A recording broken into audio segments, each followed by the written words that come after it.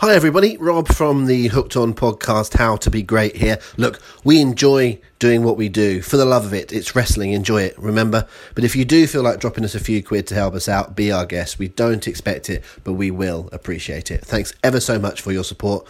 And don't forget, it's wrestling. Enjoy it.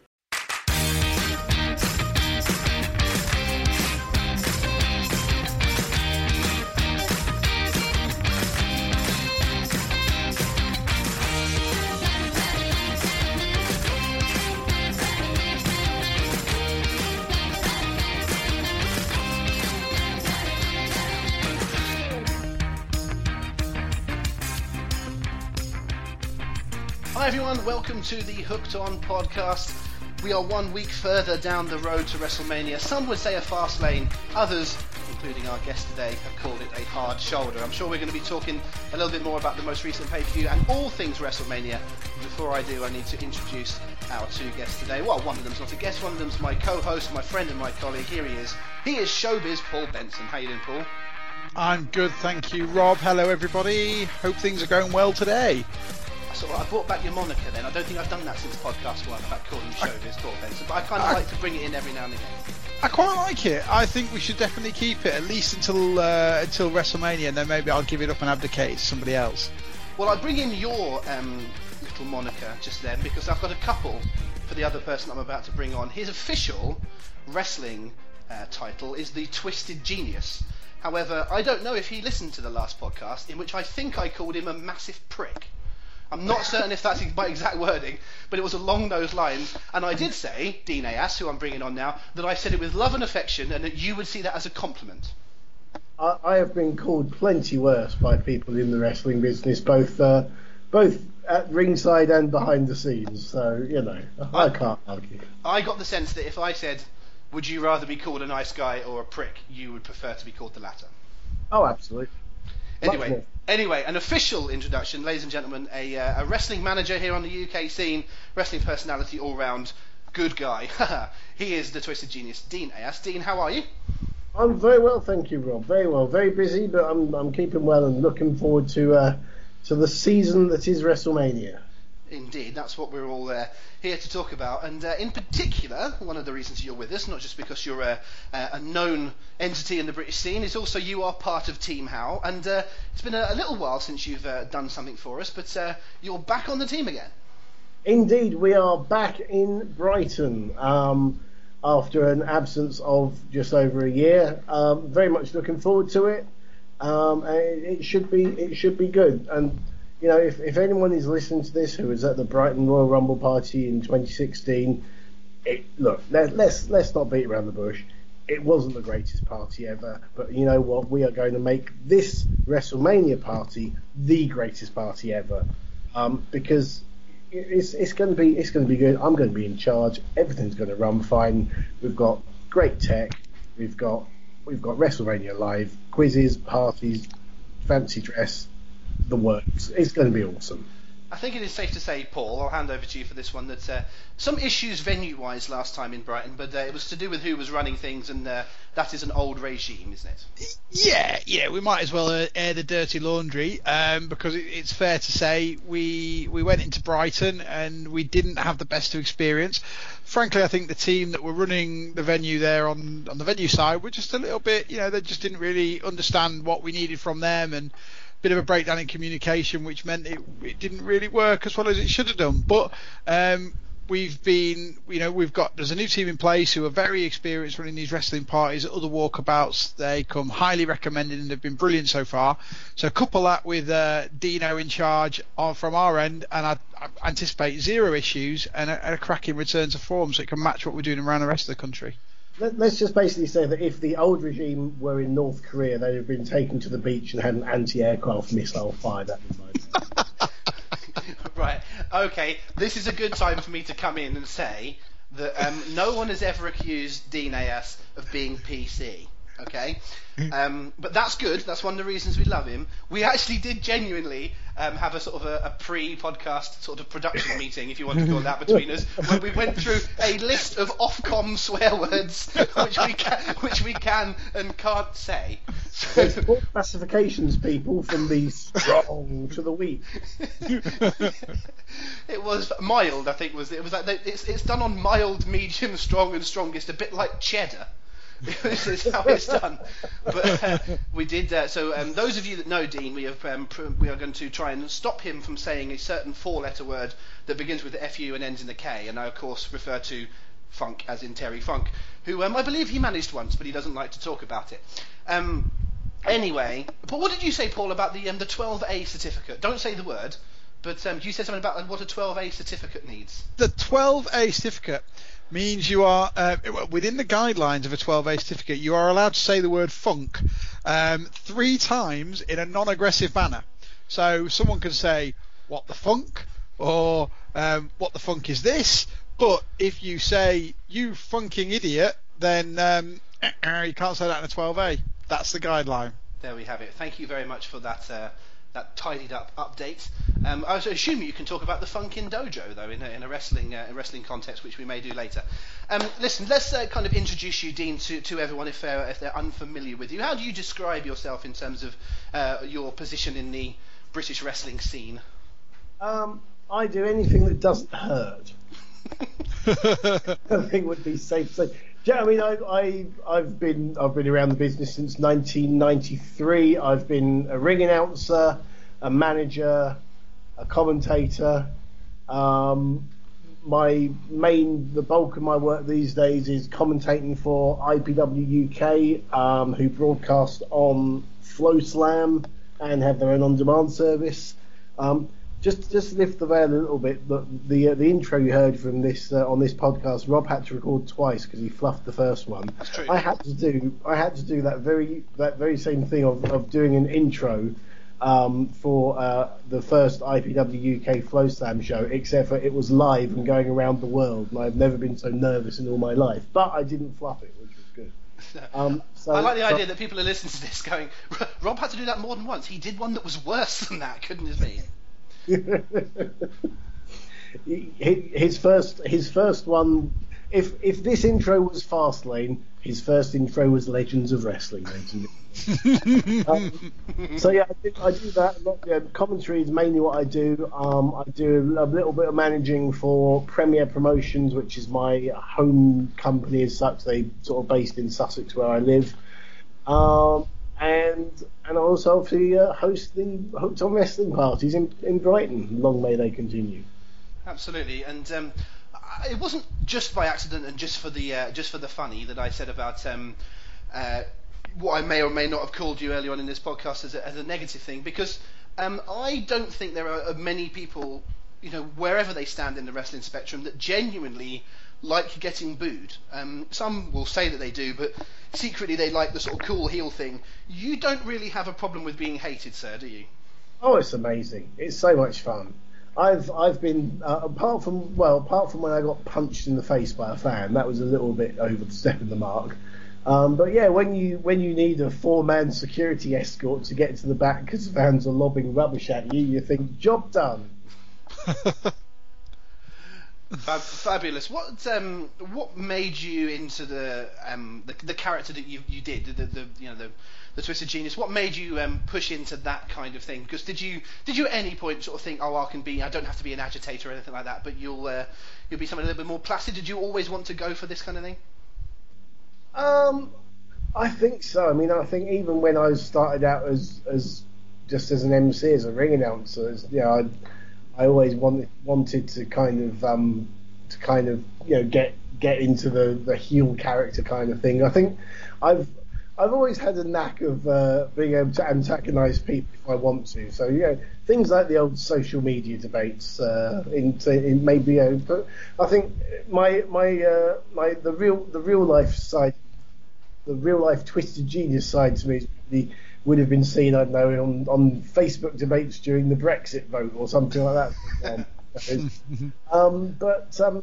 it's it's the old adage about it's bits of your real life character turned up by 100, and then also bits of the complete and utter opposite of you. So it's a mix of everything, but it's basically just knowing how to get a reaction out of people, and it's something I use every day anyway, because in my day job I'm a people manager, and one of the things I often have to think about is, if we tell people this or we ask people to do such and such, how are they going to react? And that is exactly the same thing with the wrestling, where you think, if I do or say something, how are people going to react? And obviously you want them to react in a certain way. So the two things, real life and wrestling, aren't mutually exclusive at all.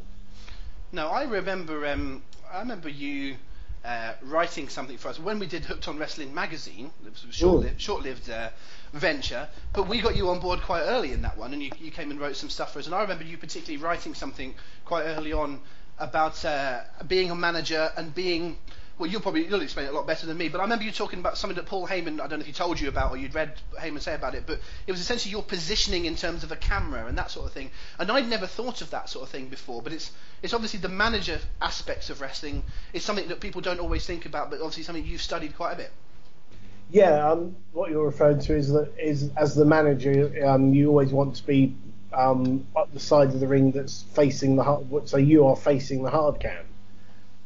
So that whatever angle you're being viewed at on the screen, they'll always be able to see your facial expression and your reactions and stuff. And that's just that's something I picked up from I think it was reading an interview with Paul Heyman. It's lots.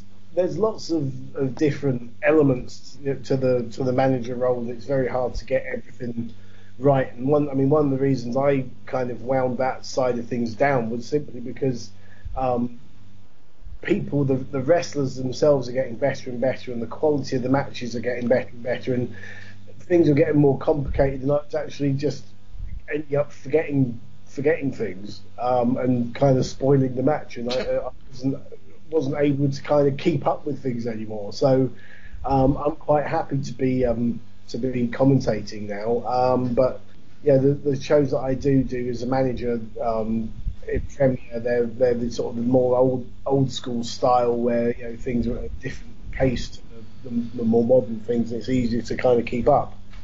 I guess it's hard finding a balance, is it, sometimes? Because naturally, if there's a camera on you, you want to, do your character really well, and to use a bit of wrestling parlance, to get over and all that kind of thing. But as a manager, you're secondary, aren't you? You're doing it for your wrestler. Yeah. So if he's in the middle of the ring, maybe doing a chin lock or some sort of thing, but it's part of the match and it's it's a bit of a lull period.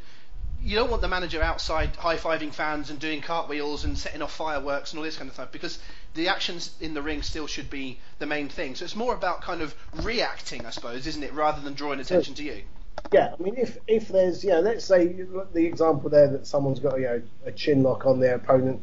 If the crowd are up and are noisy and are engaged, then all you do is you're just looking, you're just staring at the action, and as if you're a football coach, you're just making out, you're looking at how he's got that executed and whatnot. If you feel that the crowd are down and need to pick up a bit, that's when and your guy's in control. That's when you'd be saying to the fans, either look at your hero now, how's he doing, or oh look, you've all suddenly gone quiet, or how, you just basically mock them for the fact it's basically the wrestling equivalent of the football chant if you're not singing anymore. It's just to get people reacting. Indeed. Let's go back to quickly talking about the show at Brighton. So you'll be hosting our WrestleMania thing there in Brighton. How can you take some of your commentating duties and your sort of managing duties and turn them into hosting? Because you're probably in a better position than a lot of people to do that. Because I've done things from the sort of journalisty side of things. I've done quite a bit of hosting, but I've kind of learned as I go along. And then someone like Doug, who we had on the podcast earlier on in the week, Doug Williams, will be hosting for us in Cardiff.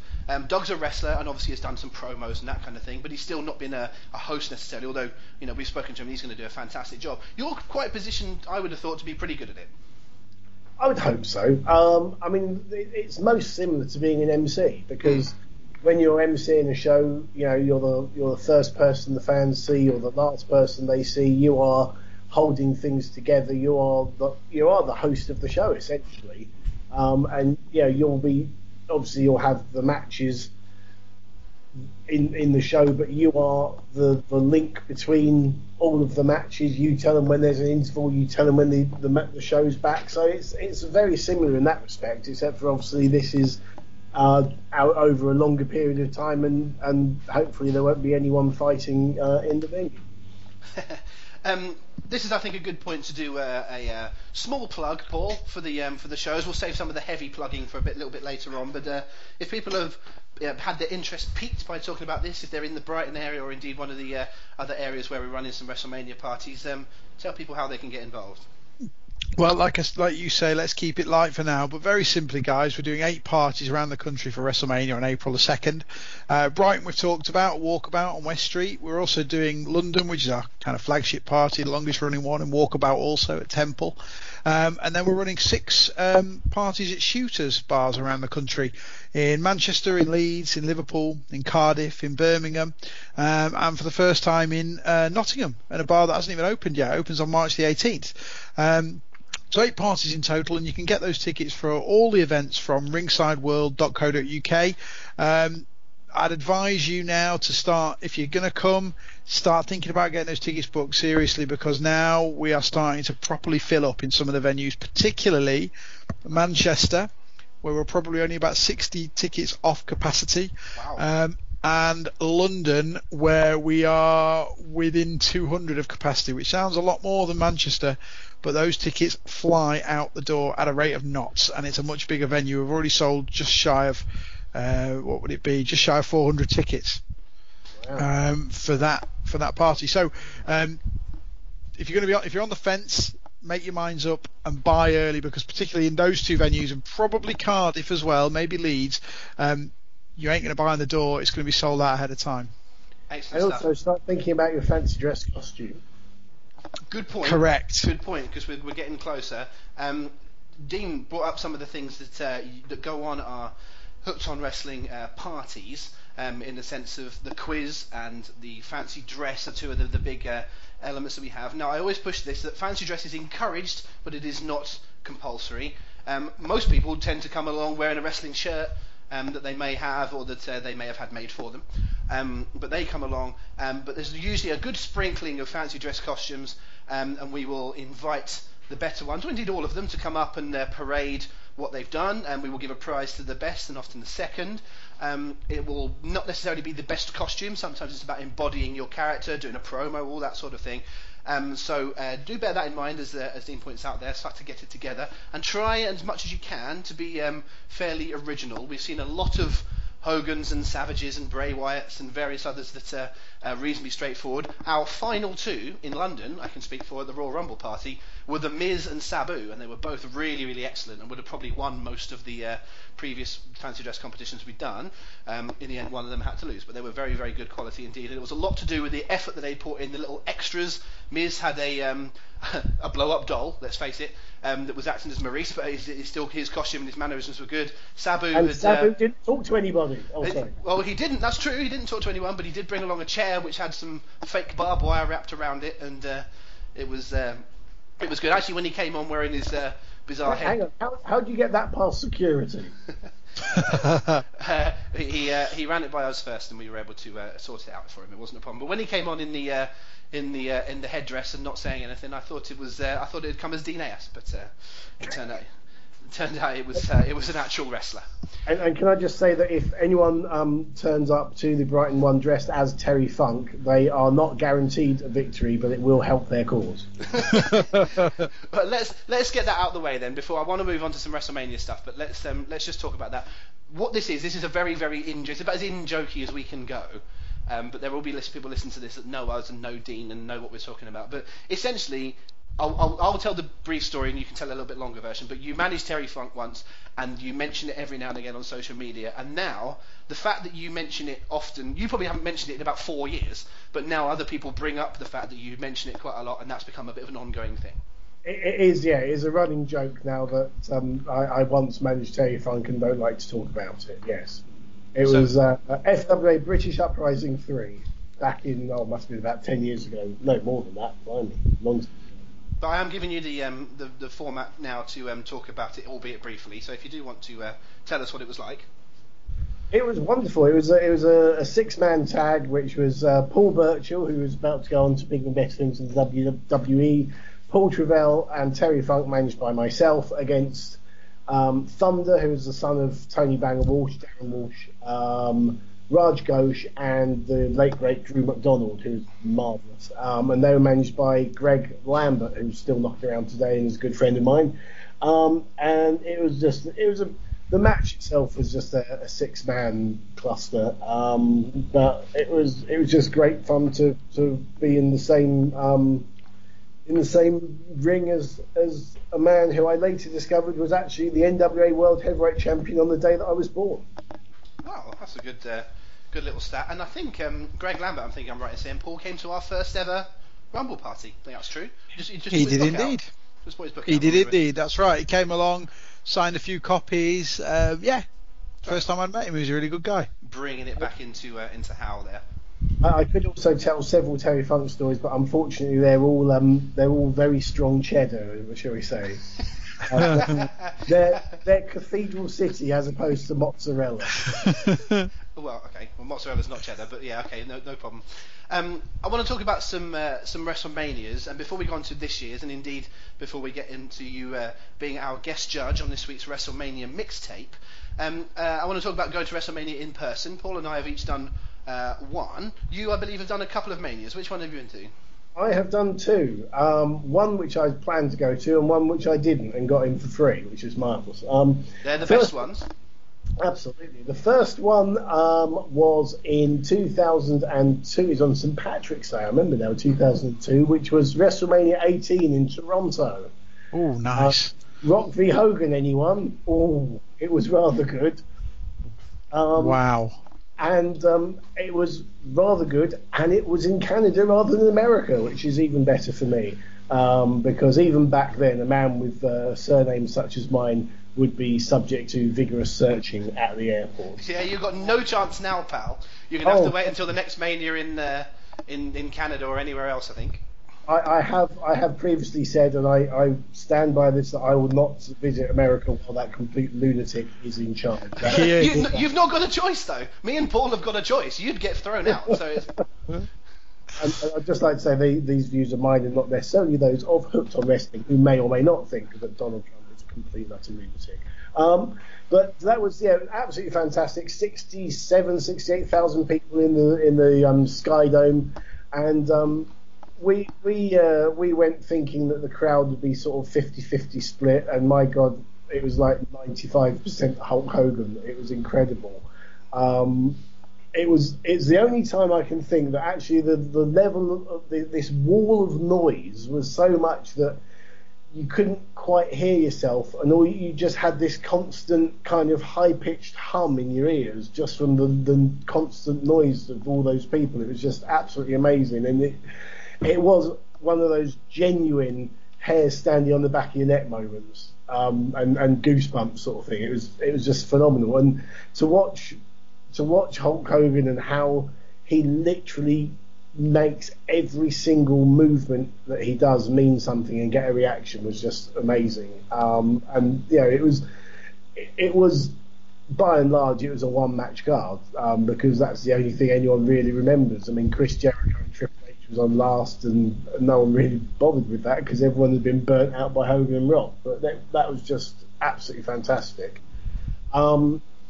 The second one that I went to, I wasn't meant to go to, but it was WrestleMania 23 in Detroit, when Simon Rothstein, who is now with TNA UK, but at the time was working for The Sun, he was one of the Littles boys, as they called them, who had also been doing TalkSport Radio with me previously.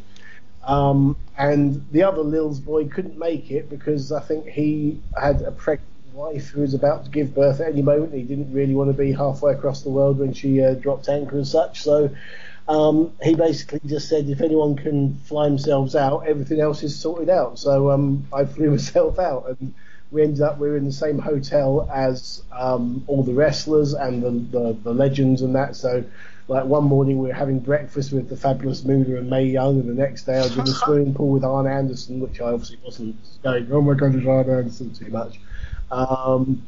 And we were there with JK and Joel, who were on Radio 1 at the time, because they'd done Joel had managed to blag his way into Radio 1 doing a competition where they took two competition winners and their friends out to WrestleMania as a prize, and obviously that meant that JK and Joel went out there as well. JK knew absolutely nothing about wrestling, but by the end of his few days with us, he was able to go, oh look, there's Nick Bockwinkel, when he spotted him in the foyer. So that was a great learning curve for him. And am I allowed to tell the story about the prize winner on Radio 1? Please do. I will just say that you can say that JK knew precious little about wrestling. I'm not sure his co-host knows all that much more. But hi, Joel, if you're listening. Yes, you may tell the other story. I've heard this from Joel and from Simon, so I'm delighted that you're with us and you're able to tell this story. Please be aware, everybody, if you think something is libelous or slander or any kind of defamation, the best defence for it is that it's true. So you cannot libel if it is true. So Dean is about to tell a true story. Yes, well, the one of the prize winners was a young lad, I'd say sort of late teens, early 20s, and he took one of his mates out with him. There's the two of them there, and basically the night of the Hall of Fame ceremony, that was the year that I think Jerry Lawler might have been inducted, and the Sheik was, and so was Mr. Perfect Kurt Hennig. And we discovered the following day that one of the competition winners had, in fact, spent the night with Kurt Hennig's daughter. Who was of age? Oh, God, yes. Point that out. She was of age, and B, she looked disturbingly like her father, even down to the same hair. And Joel was very eager to point out too, because they had one of the management from Radio 1 there chaperoning everything as well, and Joel was very keen to point out to management that am I allowed to say? I don't know what word I'm allowed to say here. Oh dear, how do I get around this? There's a certain type of carpet. You've gone this far. You've gone this far. Just go for it. Basically, Joel was very keen to point out that shagging one of the Hall of Fame inductees' family is not actually part of the prize, just in case someone's expectations weren't managed the next year.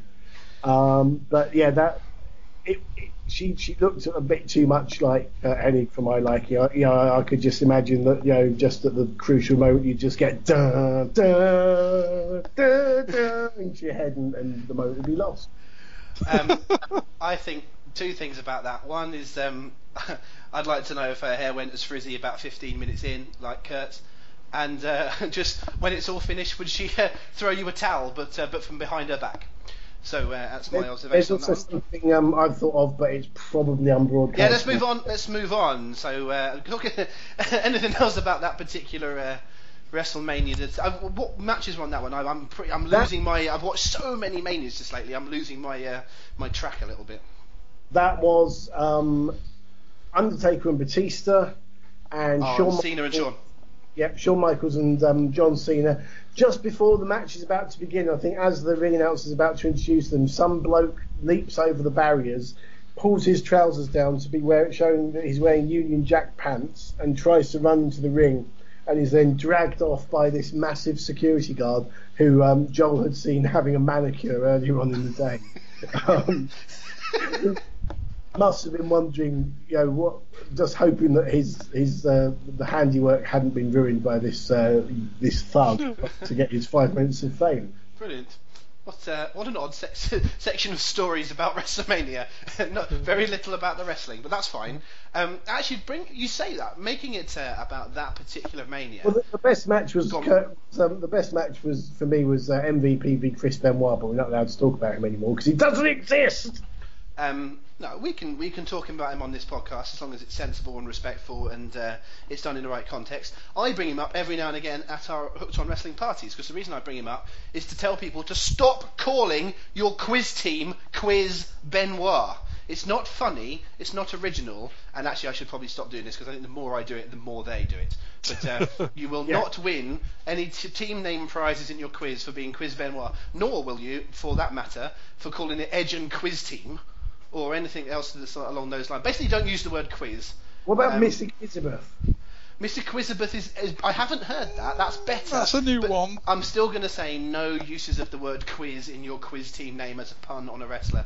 Although I did point out that at the last one we did, we had a record number of the Quiz of Jerichos, or the list of Quizzico, or a various different things like that. And we also had a record number of stupid idiots. That wasn't people using that as a team name, just a record number of stupid idiots. That's actually not true. It's just a joke I used on the night. But that particular WrestleMania, what it brings to my mind, mainly, is that I was working for The Sun at the time. And so I'm interested that you got to go to that WrestleMania and I didn't. But it does bring into my mind that the first wrestling, to be fair, I hadn't been there very long, because the first wrestling show I ever went to as a journalist and not as a fan was the Raw that was on in London a few weeks after that, which I can also point out was on Paul Benson's birthday. Is that right? Hooray! Yes, it is. Because it's St George's Day. That's how I remember that. Correct. And it was in Earls Court, and it was when Shawn and Cena went nearly an hour. It was actually just it was just under an hour, but it was made to look like an hour once they put ads in on TV. Yeah. So that's the first one I went to. It's also the first time I met Joel. So there's some things that have played into my timeline there, but it does mean I didn't get to go to that Mania, and perhaps I should have. Maybe. Do you know, I've never been to Monday Night Raw.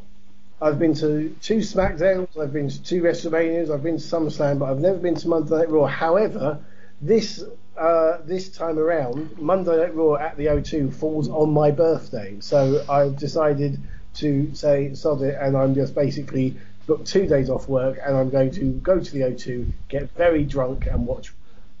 I have been to the O2 on my birthday to watch a SmackDown. My birthday's in April.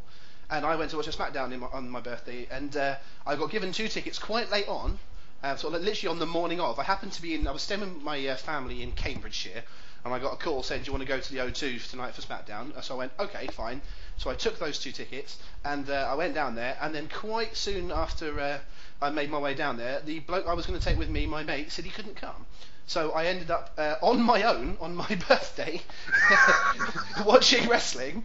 I think I may have put a tweet out, and a few people came and had a drink with me. It was quite a strange night. But we. In fact, you know what? I would like to lay down a challenge on social media here. I want, if anyone can get a happy birthday Twisted Genius or happy birthday Dean Ayers sign on Raw on May the 8th in London, I will, I don't know, donate something to a charity of their choice or some malarkey like that. As will we. I'll back that up. Hooked on Wrestling will do something if that's challenge accepted. Happy birthday, Twisted Genius, or some variant on that sign that doesn't get confiscated would be most enjoyable.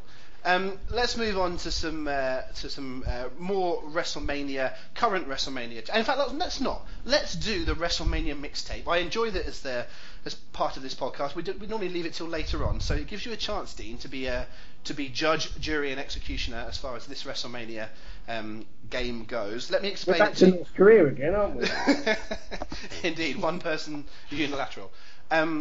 Let's explain it to everybody. The game is... Well, it started from... Paul admitted to me that he'd never seen WrestleManias 1 and 2. So I decided that he had to watch it, and then I came up with the idea, not only has he got to watch 1 and 2, he has to watch every WrestleMania in order from 1 to 32 before WrestleMania 33. We started this just after the Rumble.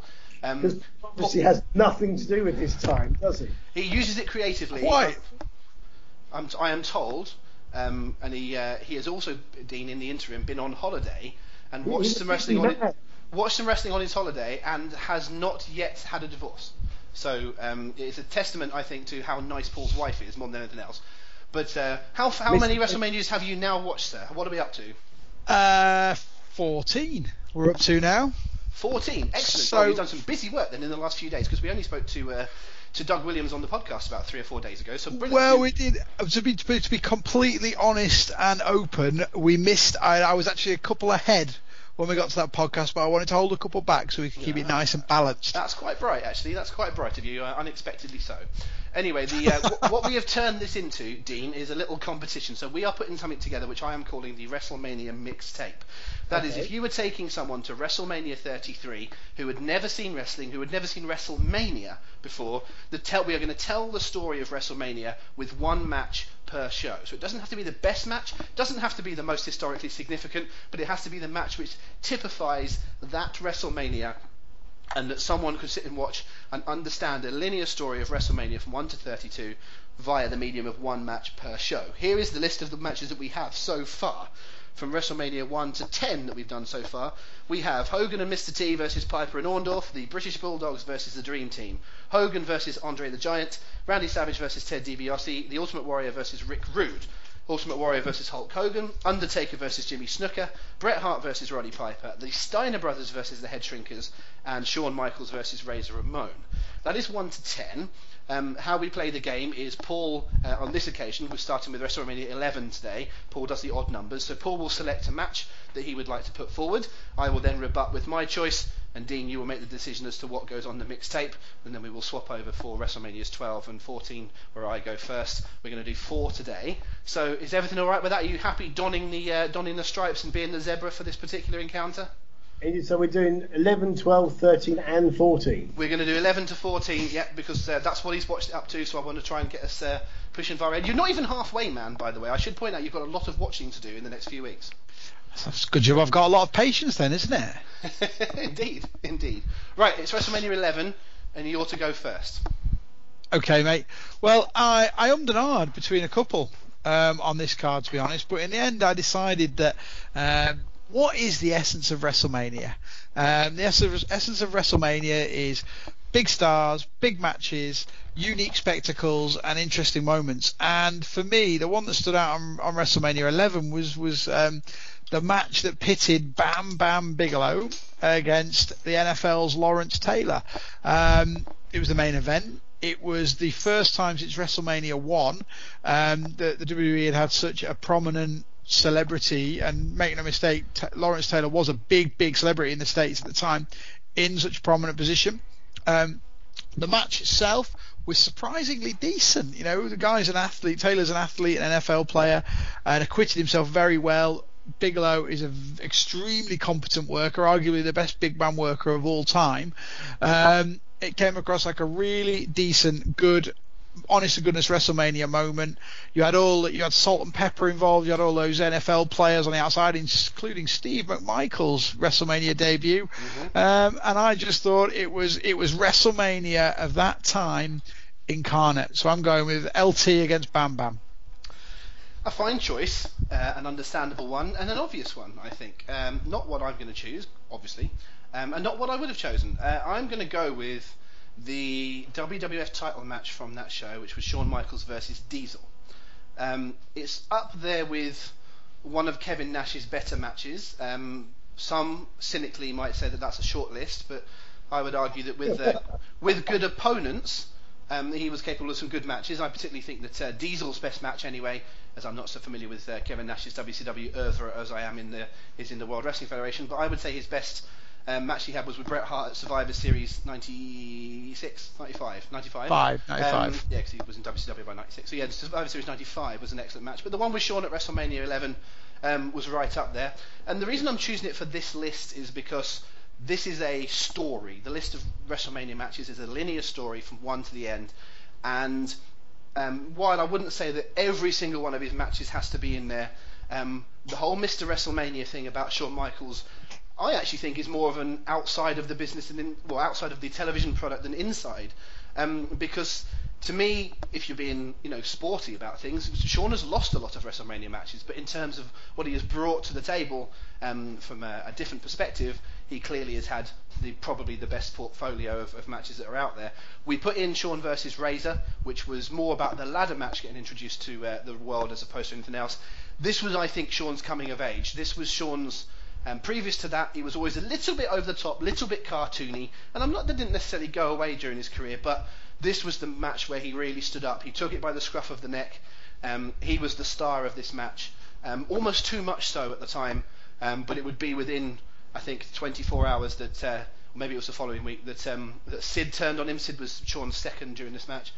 Sid would turn on him, and when Shawn came back after a hiatus, he was a babyface and was off to the races. And then obviously the following WrestleMania, we might get to that shortly.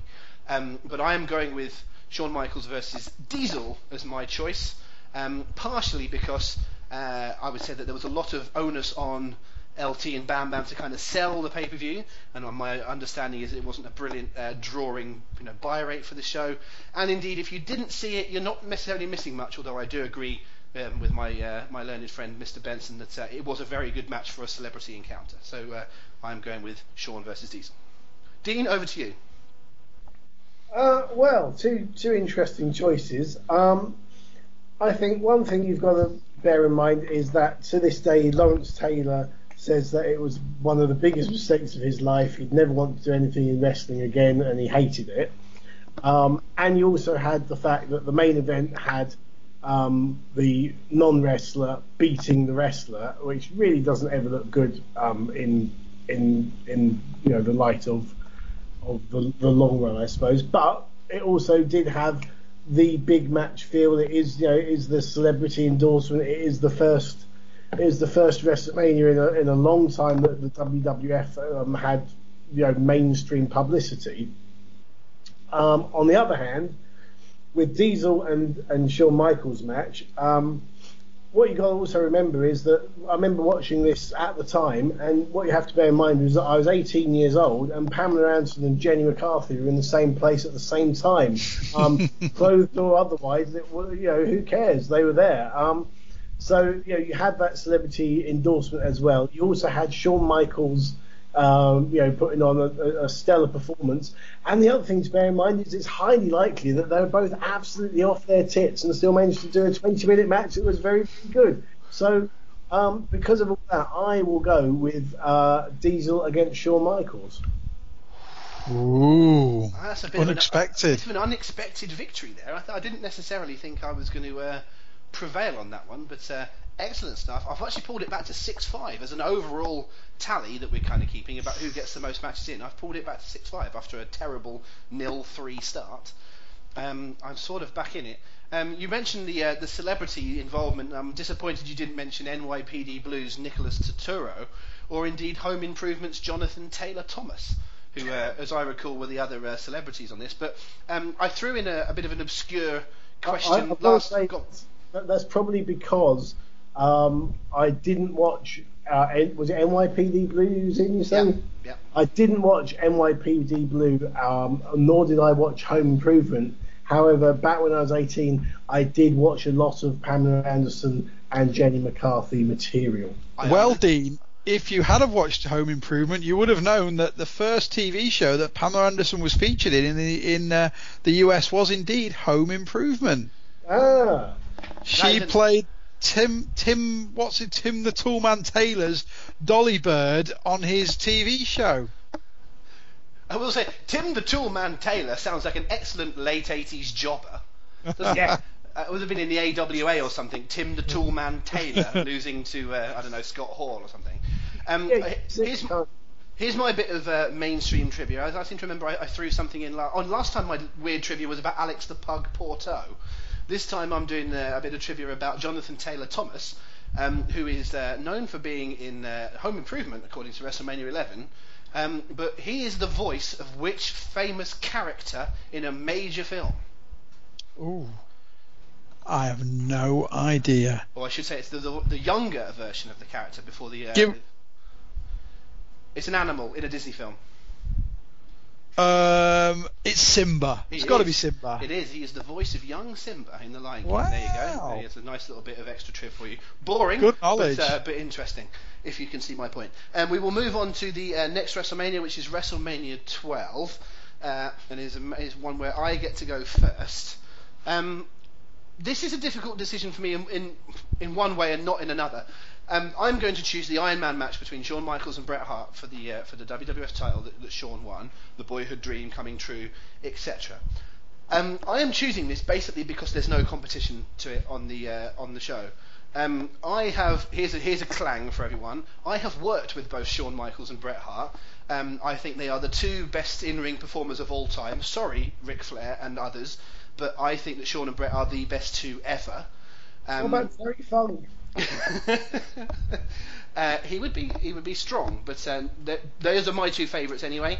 But I think this is way down both of their lists of best matches of all time, despite how it is built up by WWF and indeed sometimes by the participants. I think it's okay. It's pretty good. It was totally revolutionary in terms of something like a WrestleMania giving up essentially a third of their broadcast or more to one single match. That probably says more about the lack of depth than anything else. But it's only okay, I think. I don't think it's particularly brilliant. I don't think it's particularly memorable apart from the overtime bit at the end. It has to go in this list because it is what it is Shawn's. I said about his coming of age being the Diesel match, but this is the moment where he finally gets the title, so it has to go in for that. And quite frankly, there's very little competition in my mind. So it's not the strongest endorsement for this match from me, but I am putting up Shawn Michaels versus Bret Hart Iron Man match. Okay, well, my rebuttal to that, first of all, is kind of twofold.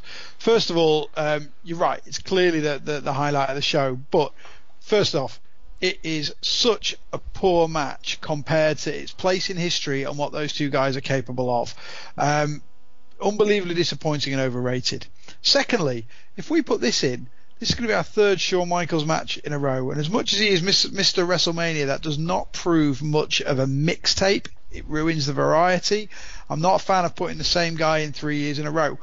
I'm going to go completely the other end of the scale. You chose a match that lasted an hour. I'm going to choose a match that lasted less than 2 minutes. Yes. I'm going to go with the Ultimate Warrior. No, you can't do this. I'm doing it. Yes. And the reason I'm doing it is for two reasons. A, because it's a huge moment in time. The comeback for the Ultimate Warrior, completely superfluous, completely unnecessary, but popped the crowd hugely. Big star.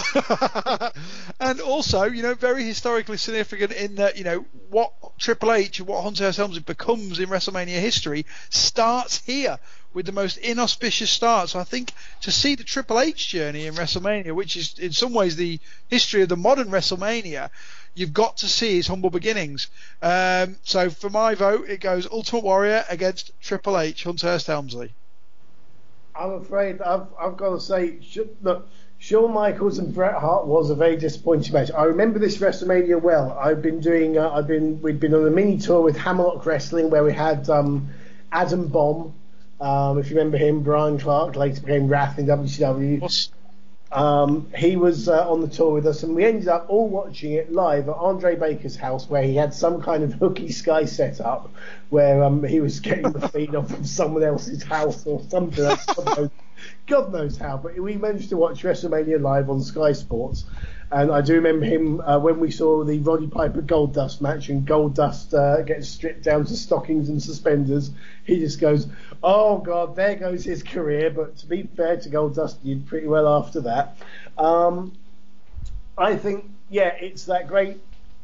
The Shawn Michaels Bret Hart match, as far as a mixtape goes, you don't want to be giving people an hour's worth of boredom. The thing with that match was they knew they were going an hour. It was at such a snail's pace. Whereas Warrior and Triple H is the complete opposite.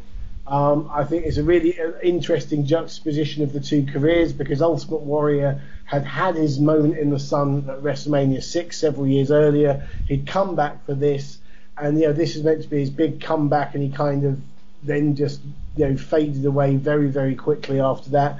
Plus, it's also Triple H jobbing in less than 2 minutes, which always makes me happy. So I think, the end, almost the end of the Ultimate Warrior as an in-ring performer, together with the start of Hunter S. Helmsley as he was then as an in-ring performer, I'm putting that in the mixtape. Do you know you didn't see that one coming, did you, Rob? Well, to be fair, when you first said it and I heard Dean's cheer, I was outraged. Not because I'm such a fan of the Iron Man match, but because of the sheer injustice of that, I'm going to say it, piece of shit match getting onto a WrestleMania mixtape. However, it's a WrestleMania moment. Well, that's a good point, and I did say it's not all about the quality of the match. There's some historical significance has to go in it. And actually, when you said at the end, Paul, it's about the start, the genesis of Triple H's WrestleMania journey, which is still not complete. it is a fair point about that. Unbelievably, it means that the Ultimate Warrior is in this tape for the third time, and we are on WrestleMania 12. So 25% of our matches at the moment include the Ultimate Warrior. I'll actually give you a little bit of a rundown when we finish all of What was WrestleMania 7 match? What was the one that went in for 7? Yeah. We put in Undertaker versus Jimmy Snuka. The start of the streak. So for similar So sort should of have reasons. Should have been 4. Should have been 4. See, I would have thought Warrior and Savage for that one, but Yeah, Paul thought that, and it didn't get voted in. Who was the Who were the judges? That was Jay O'Leary and Cat Miller were the judges for that one, and they went with me because I voted for Taker versus Snuka. But you can't argue, Paul, against me on that one, because there is your argument for Triple H being in this match is exactly the same as mine for Undertaker. And mine is stronger because mine is Undertaker's streak. But that's not the point, because we're not going back on the number 7. So officially going in the book for WrestleMania 12. I haven't even written it in my little. I've got a little template I've got in my document in front of me, and I didn't even write it down. I thought you might go for Piper versus Goldust, and you went for Warrior v. Actually, Triple H. Piper versus Goldust was never under consideration. I actually made a very last minute. I called a last minute audible until about 2 minutes. In fact, during your spiel, I was ready to go with Diesel against Undertaker. But then, in reality, it's a very good match, but it means nothing in historical context. So I thought it would have got smashed to bits, and I'm probably right. But you also had the debut at WrestleMania of Stone Cold Steve Austin. That was under consideration, but I'd much prefer the debut at WrestleMania of Sable, which is another facet to that Warrior Triple H match. Indeed. And also, we can't emphasise enough that Triple H jobs in 1 minute 39. But don't forget, his WrestleMania journey hasn't finished, because he's got to justify his £1 million a year downside guarantee as a performer. That is plenty on that front. We are very proud of our links with Hooked on Wrestling and WWE, and we wanted to remain that way. So just remember who has power on the edit. I will say. Is a very, very clever man. That's a good point. He is indeed. I will say that I am not really in a position, Dean, to have a go at Paul for too many of his choices, because I did propose going on this mixtape Doink versus Crush at WrestleMania 9. But I will argue that we have had Hogan Andre versus Savage and Steamboat. I mean, imagine trying to pick between those two. But when they got to WrestleMania 9, our choice was between the Steiners and the Head Shrinkers and Doink and Crush. That was a hell of a decision that Doug Williams had to make there to hand that one to Paul with the Steiners and the Head Shrinkers. I've got to say, WrestleMania 3, the thing is, if there is one match that epitomises WrestleMania to me, it's Hogan and Andre, because it was the biggest thing, and that's really what launched WrestleMania as an entity on an annual basis. Yeah, you're right. I mean, you are right. I mean, you're rubbing it in, because I lost on that front abysmally. I still think Rob Lee had a vendetta against me, because he knows that I am the better Rob when it comes to things. But I will. You're right. That probably does deserve its position. Right, we are moving on to WrestleMania 13, and I barely feel this is worth pitching, but I'm going to anyway, because I want to give it its just respect. I'm going to choose Bret the Hitman Hart versus Stone Cold Steve Austin in a submission match at WrestleMania 13. This, in my opinion, was the greatest match in WrestleMania history, one of the greatest matches of all time. It remains. I think it was the greatest match in WrestleMania history until WrestleMania 25, which I just realised that I get first pick on as well, so that's going in. But until Shawn versus Undertaker at 25. But this is an absolutely magnificent wrestling match. It has brilliant psychology, it has brawling, it has the into the crowd spot, which was not done all that much at that point, but was done ad nauseum afterwards. For those of you that like the colour, that's not my kind of thing, the bleeding, but I will say that if you are ever going to do it, this is the right time to do it on a big match, safely and with an incredible visual. It is not the time to do it in front of 150 people in Coventry, but it is the right time to do it at WrestleMania 13. And it has the incredible aspect of what was referred to as the double turn. Which people have been banging on about ever since. It was 20 years ago, everyone, and no one's ever done an effective one since. Stop thinking that there's going to be all sorts of matches. Braun Strowman versus Roman Reigns was never going to be the double turn. It doesn't work the same. Okay, so Bret versus Stone Cold, absolutely magnificent.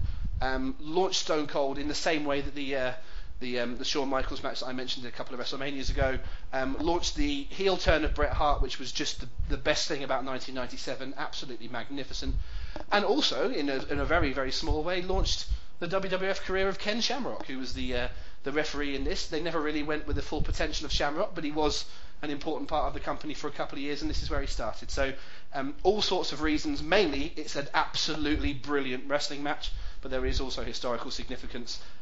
You might as well vote this one on now, but I will be amused to see what Paul Benson comes back with.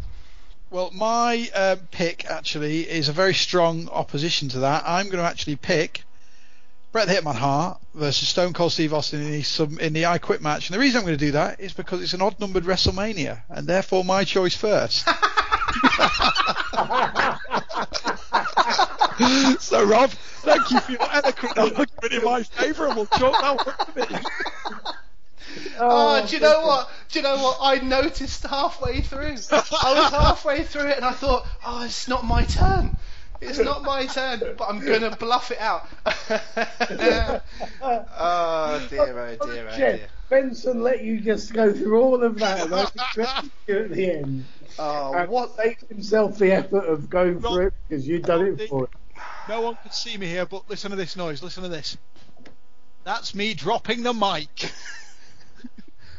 Oh, goodness me. I've got to say, it's interesting what you say about blood, because I've always been a believer that there are times that using blood is effective, and that was the absolute perfect example of it, because, like you said, not only is it the visual, but it's the visual there, that iconic visual of Austin screaming in pain with the blood pouring down his head.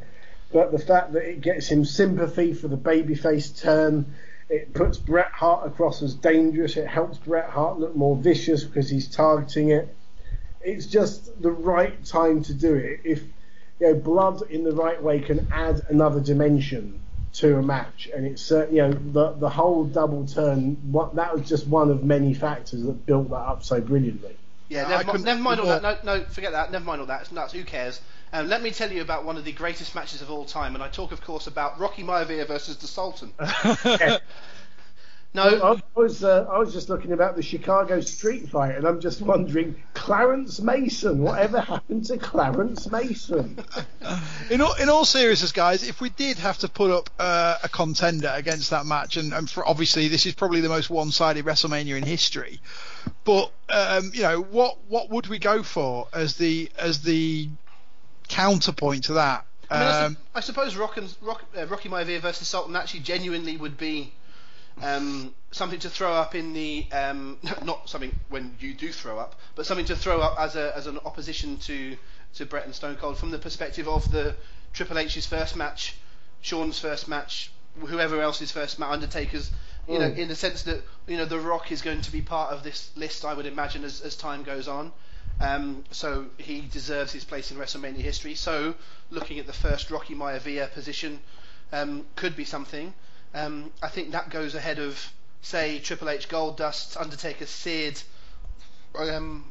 What else was there? Owen and the Bulldog versus Mankind and Vader. I think you're probably right, and I couldn't. Obviously, we're not going to put up a credible argument against it. But I think the only other one I could potentially look at would be the Chicago Street Fight. In all honesty, quite simply because if you had to pinpoint a moment in time that the Attitude Era began, you'd obviously have a few contenders, but that would be one of them. That was, that brawl. We take it for granted now, but it was unprecedented at the time.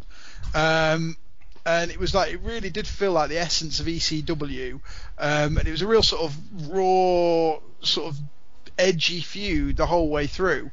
And again, I'm not credibly putting it up as opposition, but I suppose that would be a very, very, very distant second place for me. Yeah, no, I'd agree. I think that and the Rocky match, the Rocky match for historical reasons, as you say. I think that Chicago Street Fight was an entertaining match. Okay, here, this is unprofessional of me, not as unprofessional as getting the order wrong and making a fool of myself. Do you know what I could have done there? I could have said, we'll go back and re-edit that, and we'll retake that. But A, I am happy to humbly make a fool of myself on this podcast, and B, I hate editing, and I might have to do enough for Dean's dubious topics. So I'm not going to go back and do anything for that one. But on a slightly more unprofessional thing, I am going to bring the backstage to the front in true Russo style, and say, Paul, that there is an idea for future Hooked on Wrestling podcasts once we get beyond WrestleMania. Hooked on Wrestling, Hooked on Podcast, The Big Question. And we could do a different big question each week and maybe talk to a few different people to get their answer to it. I am saying, when did the Attitude Era begin? Is a very interesting question. I would suggest that maybe, we just mentioned Goldust, I would suggest maybe even the first appearance of Goldust, and sort of that slight blurring of, the topics that we're going to talk about, the Mankind, bringing him in, that kind of thing as well. I would argue that the Attitude Era could start from back there, but we'll maybe keep our powder dry on that a little bit, but I think that's a topic for the future. I think you're very right, and I think we will keep our powder dry. But that Survivor Series '95 where Goldust debuted would probably have a very, very strong case. But let's not go there just yet. If only we were on WrestleMania 9 now, so I could go, speaking of powder, Mr. Fuji. But we're not. We're on WrestleMania 14, and I think Dean's trying to say something. Go ahead, mate. No, I was just going to say I really, really need to go to the toilet, so you might have to edit that to just give me a moment to depart for a second.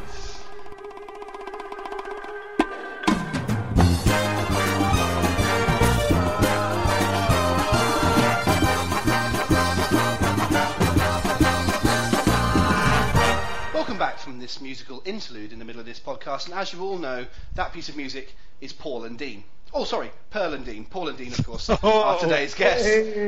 Very good. There you go. Are you suitably refreshed now? Twisted genius, twisted bladder, that kind of thing. Yes, I'm fine now. So it is the curse of the diabetic man's bladder. Imagine when you're having to commentate live and you're getting through lots of tea to keep the throat lubricated, and at the same time desperately needing a loo. What a combo! And I like the idea that much like the old Diva matches of 2007-8, even this podcast has a piss break about halfway through. In fact, I was to say, if you ever get hold of, in fact I've got it here in front of me, the Pro Wrestling Noah European Navigation 2008 DVD, which was the Coventry Sky Dome. Let me just grab it, because the semi-final match was absolutely fantastic. It was. Let me just grab it here. What was it? It was Kenta, who is now obviously Hideo Itami, and Taiji Ishimori versus Eddie Edwards, who is the former TNA World Champion, and Bryan Danielson, which obviously was probably one of the best match I've ever commentated on my life. And as that match finishes, before we get to the main event of Kenta Kobashi and Go Shiozaki against Mitsuharu Misawa and Naomichi Marufuji, you can hear me say to my co-commentator, "I'm just going to nip to the loo before the main event," and they forgot to edit that out. It's still on the DVD. Magnificent. Don't get that from Michael Cole, do you? Oh, I tell you, that must be something though for them. I mean, they do 4-hour pay-per-views with a bloody pre-show. That must be murder, mustn't it? I don't know how they do it, unless there's some sort of catheter system. I think they must wee in those Mountain Dew bottles they have. Oh God. I don't know if we want to get onto this too much, do we? Moving on. Yeah, this is something that we should tweet the commentators about. Obviously, I can't because I've been blocked by JBL, but one of you two can ask. Have you been blocked by JBL? Why is that? What did you say nasty? JBL follows me, so Really? what did you say nasty about him? I like John, he's a good guy. I basically said there was a time he did a pay-per-view, and then he did the same joke on Raw the next night where what's his name, Xavier Woods with the trombone was getting beaten up, and JBL referenced him as Satchmo, and I just said 2 nights in a row he's called him Satchmo. I don't even think I tagged him in it. I think he just must have been searching for himself on Twitter, and I just basically said that Louis Armstrong played the trumpet, not the trombone, and he basically tweeted back saying something like, "Oh, it's the same thing, idiot. They're both musicians, blocked," and blocked me. To which I said it was like saying that Paul McCartney was a great drummer or something. But there you go. Of all things for you to draw heat on that you've done, it's a bit of pedantry about instruments. It is a bit of pedantry about instruments, yes. I think that ought to be the subtitle of your autobiography. I think it ought to be called My Life as a Twisted Genius. I once said something pedantic about instruments. That could be the title. When is that coming out again? The autobiography. Yeah. It's the When I Can Be Bothered o'clock. Oh, brilliant! In 2059, excellent. Let's move on to WrestleMania 14. Paul, whose go is it? Oh, Rob, I don't know. You use your math skills. Remember, you're on the even numbers, so work it out from there. Yeah, I'll tell you what. I'll go. Go on then. Okay. I am going to choose, and you'll be shocked about this. I'm going to choose for WrestleMania 14 Stone Cold Steve Austin versus Shawn Michaels for the WWF title. The Austin era has begun, said JR in one of his finest calls.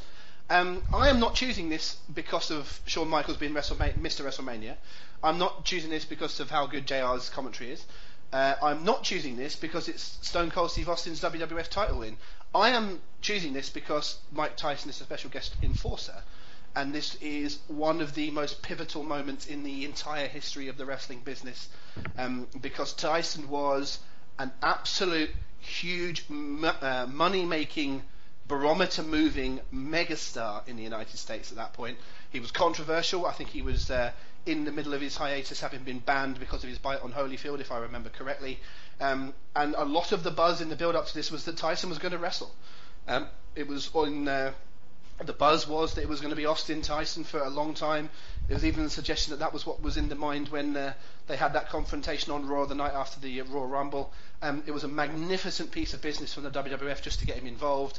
There were twists and turns along the way with him pretending to be with DX. Tyson, is my understanding, is a huge wrestling fan, so was happy to be part of it, even if he did say Cold Stone Steve Austin at one point in one of his promos. But that's there's so many reasons for this match to go in because of its historical significance, not least because of Tyson's involvement, which there was a little bit of air, let's say, on the punch on Shawn, but it still looked pretty good, and I'm going to say that is the definite reason for this match going in. Okay, well, first of all, that is a very fair assessment. I can't really argue with that at all. What I am going to go with is a strategy that I feel might be quite useful here. I'm going to go Kiss Arsery, and I'm going to pick the dumpster match between the New Age Outlaws and Cactus Jack and Terry Funk, simply because again, a really fun garbage brawl between four really great technical wrestlers in a match that again had long-term repercussions in the catalyst for the new and expanded DX, Mankind's move to the main event, but more importantly, arguably, it represented the coming out of retirement of Terry Funk after his long-stated 4-month hiatus, which then led to him eventually being managed by the greatest manager in British wrestling history. I'm going with the dumpster match. What say you, Dean? I cannot believe you've just done that. I cannot believe you've just done that. That is, it's outrageous. It was my bloody idea to put WrestleMania 14 into this. We were only going to go up to 13. Dean thought we were only up to doing up to 13. And I said beforehand, you've watched up to 14, Paul. Let's go up to 14. Had I realised you were going to do this piece of chicanery... Right, look into your heart, Dean. Well, okay. I have to say, Paul makes... Do you know what? I now feel like someone on the chase looking at the middle and the higher off now. It's very tempting. I think it's a very strong case for the dumpster match because I think I'm right in saying it's the only WrestleMania appearance of Terry Funk, I do believe. He was at WrestleMania 2. Oh, in the Battle Royal? No, in a tag team match with his brother against I can't remember who they were facing, but he was in a tag team match. I beg your pardon. I stand corrected like a man in Tipex shoes. However, yes, it is, the Attitude Era summed up. It's a gimmick match. It's memorable. I don't know if they did many other dumpster matches. However, unlike with Lawrence Taylor, where he's actually wrestling and he's he's beaten the wrestler. With this, with Mike Tyson as the guest referee, with all of the publicity, the mainstream public got the WWE, WWF as they were then. I mean, the other thing you've got to bear in mind, this is 1998. This was one of the turning points in WWF getting ahead of WCW in the Monday Night Wars. The fact that they had got Mike Tyson in as a special guest for WrestleMania. WCW had people like Dennis Rodman in at that time and Jay Leno and people like that, but there's no one. The baddest man on the planet is coming in to referee your main event at WrestleMania. It also proved to be Shawn Michaels' last match for many, many years because of his back injury. I just can't see past Stone Cold and Shawn Michaels for this because of the Tyson involved than anything else. I mean, it's a great match, but I think it's Tyson swings it as such. Thank goodness that for once you've looked into the good part of your conscience. You looked onto the correct shoulder, and the good angel told you to go with me. Thank you for doing that, and for retaining the sanctity of this WrestleMania mixtape that I admittedly nearly ruined earlier on by completely forgetting what the order was. I've just realised there is something else I tend to do on this podcast, which is I will tend to tell people when we're recording to give people an idea of the... it's normally out pretty quickly after we record, but just to give you an idea of when we do it. For example, we recorded on Sunday evening just before Fastlane, so I needed to tell people that by the time they listen to it, they'd probably seen the show, but we were recording it just before to put some context in. This is nothing to do with wrestling, but we're recording this on Wednesday evening. It is now about 9:45 on Wednesday night. For those of you that are football fans, Barcelona have just completed one of the most extraordinary comebacks in football history by turning a 4-0 deficit against Paris Saint-Germain into a 6-1 win at home, having scored 3 goals in the last couple of minutes. And can I also just say that 2 of their goals were penalties, and it may or may not be dodgy. Okay, it is an incredible babyface comeback, if you want to call it that, although I would argue Barcelona are a little bit of a Roman Reigns babyface. Babyface, I think the Qataris have decided they want their more valuable team going through, surely. Well, we will see. We will see. It's an interesting set of circumstances. But it does remind me of the fact that, do you remember that the famous Liverpool 4, Newcastle 3 game with Collymore scoring in the last minute? Do you remember that one, boys? Yeah. Yes, I do. Yeah. Did you remember watching that game? Yeah. Yeah. I went to see Starlight Express that night. Which, by the way, was brilliant. But... And tonight you are missing an equally epic encounter because you're podcasting with Pearl and Dean. Yes, because I'm talking... Yes, thank you very much. So that concludes our portion of the WrestleMania mixtape for today.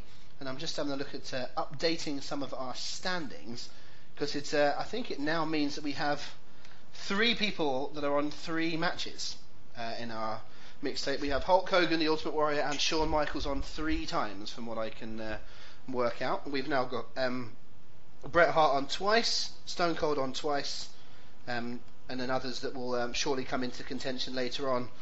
What are Shawn's 3? Shawn is in for the ladder match, and maybe he's only in twice, isn't he? I've automatically assumed that he was going to be in for the 60-minute match, but he's not. So no, he's only in twice. So we've got Hogan and Warrior on 3, Shawn on 2, Bret on 2. Shawn Michaels is in the ladder match at WrestleMania 10, the championship match at WrestleMania 11, and the championship match at WrestleMania 14. Yeah, I was right in the first place. Yes. Oh yeah, there we go. 3. Yes, well done, Dean, for bringing some credibility to this. I was second guessing myself. Again, Bob was foul of odd numbers. Yes. So numbers have not been my friend this evening. So we're going to move on to situations where I can make less of a fool of myself. This is one of the worst podcasts I've ever been involved with. Hang on, can I just ask? Numbers aren't your friends. Friends aren't your friends, given the fact that you had to go to Raw on your birthday. I mean, Bob's going to be playing Samaritans after this. Oh dear. if to put this into WrestleMania terms, I like to consider myself as being rather a good podcaster, but this is the Bob Backlund match to Bret Hart. For me, I think... This is Bob Uecker interviewing Andre the Giant. That's what this is.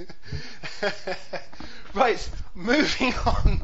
Before I actually may retire from this. Next week, this is going to be Paul Benson and Joel Ross presenting the Hooked On podcast. If I abdicate. We are going to talk a little bit about some modern stuff, building up to the WrestleMania that is to come. Before we do so, we have already mentioned that we've got lots of venues where we're running our WrestleMania parties. Paul, if you just give us those venues again and how people can get tickets to those shows. Absolutely, Rob. So we've got we're running the Walkabout in London and the same in Brighton. And then we've got Shooter Sports Bars in Leeds, Liverpool, Manchester, Cardiff, Birmingham and Nottingham. There's a few ways you can get tickets from them. Primarily, you can go to ringsideworld.co.uk. From there, you can buy tickets. You can buy entry to the WWE 2K17 tournament in association with Game. We're running those at every venue apart from Brighton, London and Nottingham. Alternatively, you can call Shooters Direct for any of the Shooters venues on 0845 533 000. You can book tickets with them, or you can reserve seating. There's a package where you can spend an extra £5 to get a reserved seat, a beer and a burger. Again, Manchester sold out. Leeds very, very close to being sold out of tables. But get in there if you can. That covers it, I believe. I think we're there. We're good. Excellent stuff. I can feel people all over the southeast of England saying, do you know what, I was thinking about going to the one in London, but given that Dean's come on and been quite a good guest, I might go down to the Brighton one, because frankly the geezer that's hosting the London one has been a bit useless, can't count, keeps forgetting where he is. Yeah. And the only downside about going to the Brighton show is that the host is going to have to go to the loo every 20 minutes. But other than that... come down to the seaside, it'll be April, it'll be kind of getting warmish, you know, you can throw yourself in the sea at 6 o'clock in the morning if the person you wanted to win hasn't won. It's all good fun. By the way, don't throw yourself in the sea. I did that once at that time of day after an all-night party when I lived down in Brighton, and I cramped up in every joint and had to be literally pulled back to shore by an ex-girlfriend. I was going to say this is how we get at least 2 or 3 people die every year. Yeah, that was my near-death experience. But I've been on my own. I would not be sitting here podcasting. Luckily, we'd swum out to the end of the pier where I got cramp, and bless her, she pulled me all the way back from the end of the pier, or level with the end of the pier, to the beach where I could barely move my hands and feet. Not my finest hour. We are going to move on from this, not only because I'm getting into the don't try this at home kids territory, but also because I want to try and escape from this topic, because I am aware that I think you said something, Paul, there about stiffing up in every joint, and Dean didn't make a joke about it. So we are going to move away from the sophomoric humour and talk about Fastlane, which is much more upbeat, jolly and positive. Isn't that right, lads? Yay! I think I said at the top of this podcast that one of our guests referred to this as not as Fastlane, but indeed as Hard Shoulder. I obviously wouldn't stoop to doing a rubbish Road to WrestleMania equals actual road joke, except for the last 8 podcasts. But Dean, why did you say Hard Shoulder then? Were you not a fan of the show, sir? It was just a bit pedestrian, really. I mean, I just think that the main event you knew was going to be very short. We'll get onto that in a moment, I'm sure. But we're in that time where you're treading water. You're treading water, waiting for WrestleMania to come up, and I understand why they have it. I think back when it was the Elimination Chamber in this sort of time, and then you went into WrestleMania, it's better. But obviously the brand split means we've got more big events now, and it was it was fine for what it was, but it was it was a bit of a kind of a placeholder rather than a boom straight ahead kind of show. I am genuine when I say this, and people think it's going to be a big backward step, but do you guys remember the In Your House pay-per-views when they first came around? Yes. Well, what was one of the big? I wouldn't say it was a selling point necessarily, but what was one of the big differences between, let's say, a main pay-per-view like a SummerSlam and an In Your House? It was cheaper. It was cheaper. Why was it cheaper? Because it was shorter. Because it was shorter. I don't really understand why they don't, if they're going to do more of these shows, make them shorter. Because here's the thing, they might think, wrestling fans will say, no, we want longer stuff, we want more stuff on the network. But it's not true. Wrestling fans don't actually want more stuff. I don't blame them for doing a 3-hour Raw, because if you get offered tens of millions of pounds by a television network to do another hour of your show, it's worth doing. I mean, you can argue that long term that it's switching people off and people find it harder and the ratings go down. Yeah, fine. But if someone offers us quite a lot of money to make this podcast 6 hours, we're going to bloody do it. So we're not far off it as it is. But I just think that you don't blame them for doing that. But with these pay-per-views, and this went over 3 hours as well. It wasn't even like they came in, because I think it was about 2 hours and 57 before the main event started, and I know that it was a very short main event, but still with all the entrances and stuff, it went past 3 hours because they don't have to be so rigid anymore because of the network. I don't think anyone wants that, and so rather than padding it out with Rusev and Jinder Mahal and all that nonsense that was going on in the middle, which I don't think even helped anyone, because they seem to be building up Big Show after the match with Strowman. I don't know why they didn't build him up beforehand. I mean, perhaps it's to do with something at the WrestleMania with Shaq or whatever, but that still seems pointless. There was so much filler on this. I'd actually think a lot of it wasn't all that bad, but it was just pointless, and no one was. And then you have a match in Roman Reigns versus Strowman that a lot of people weren't interested in because they either hate Strowman or they didn't think it was going to be a fast-paced match or whatever. So I think all these things built together, I don't think there was all that much that was bad about it. It was just a lot of it was irrelevant. In my eyes, I've always been, and I mentioned this last week on the podcast, I've always been a proponent of having a very clear space between the Royal Rumble and WrestleMania. With very few exceptions, I feel these middle of the Royal Rumble WrestleMania season pay-per-views have always done more harm than good. They literally put speed bumps in the way, in my eyes. And this pay-per-view epitomise that to me. For me, it was a bit of a zero-sum thing. Like, I think those characters that are going to go on to WrestleMania and sell the show and entertain the fans, I think the vast majority of them were in a better position before that pay-per-view started than after it. It moved things backwards. Case in point, the Roman Reigns Braun Strowman match. And I know, Rob, you made a great point when we were talking about earlier in the week about if Reigns going on to face Undertaker, then of course he has to go over to keep him hot and heat him up for that match. And you're really right. My argument is don't have the bloody match at all. Agreed. Don't have the match, don't have the event. Keep them all strong. And you could say the same for Charlotte losing a pay-per-view winning streak, if that means something to you. And I think it's been built up well. That's gone needlessly. The Owens-Goldberg thing, all right, we all knew it was going to be a 21-second quick thing. Could they have done that on Raw? Yes, absolutely. I just think for me it was all about the booking and the fact that the pay-per-view did more harm than good. I just don't see the need for it. A very cogent argument. Let me just first of all say I don't want to turn this podcast into Rob's weekly pick Paul up on something, but you did say that they literally put speed bumps in. They didn't. They figuratively put speed bumps in. Don't make this the Monday Night Football version of a podcast where I am Gary Neville and you are Jamie Redknapp. Okay? Don't make me keep on bringing you up on these things. But other than that, good points, and none of which I think I could argue with. Can I just say, I think Paul's made very valid points. I think Braun Strowman has come out of it down because he's lost cleanly. I mean, it was a very good match, and I think he is someone who they've got a guy who is. I remember seeing him live at the Brighton Centre last year, and he is absolutely enormous. He looks the part, and he's a great asset for them. And they're actually, they're doing, considering some of the big guys they've had in the past, like Mason Ryan and Jackson Andrews, if anyone remembers him, and what happened with them. They're in and out very quickly. Even Ryback, you might say, how he came up and went down again.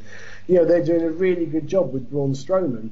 I don't think he needed to face Roman Reigns because ultimately someone's, as Paul said, someone's going to come out of it harmed. Also, I don't particularly think that Goldberg and Lesnar needs the title in there. And I mean, from watching Raw, Goldberg got the most muted reaction since he came back, I think. because essentially the guy's had 2 matches that have got a combined total of 2 minutes, where he's not had to sell a move, which is just as well, but he's not had to sell anything. He is essentially the 2017 version of Big Daddy, except for he's bald, in shape, and Jewish. You've got these main events that are very, very short. That's not what people are conditioned to see. People are conditioned to see the main event being the long, big match of the show. I think it would be much better to have, if you wanted the belt on Goldberg, it'd be much better to, I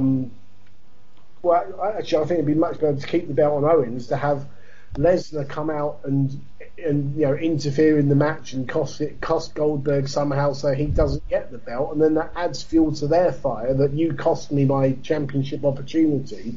And then you've got Owens and Jericho can be for the title, and what better way for Jericho to get revenge on Owens than taking the title that he saved for him so many occasions? So it was just a bit odd. And also, I've got 4 points to make out of this, and I want to retain them all fresh.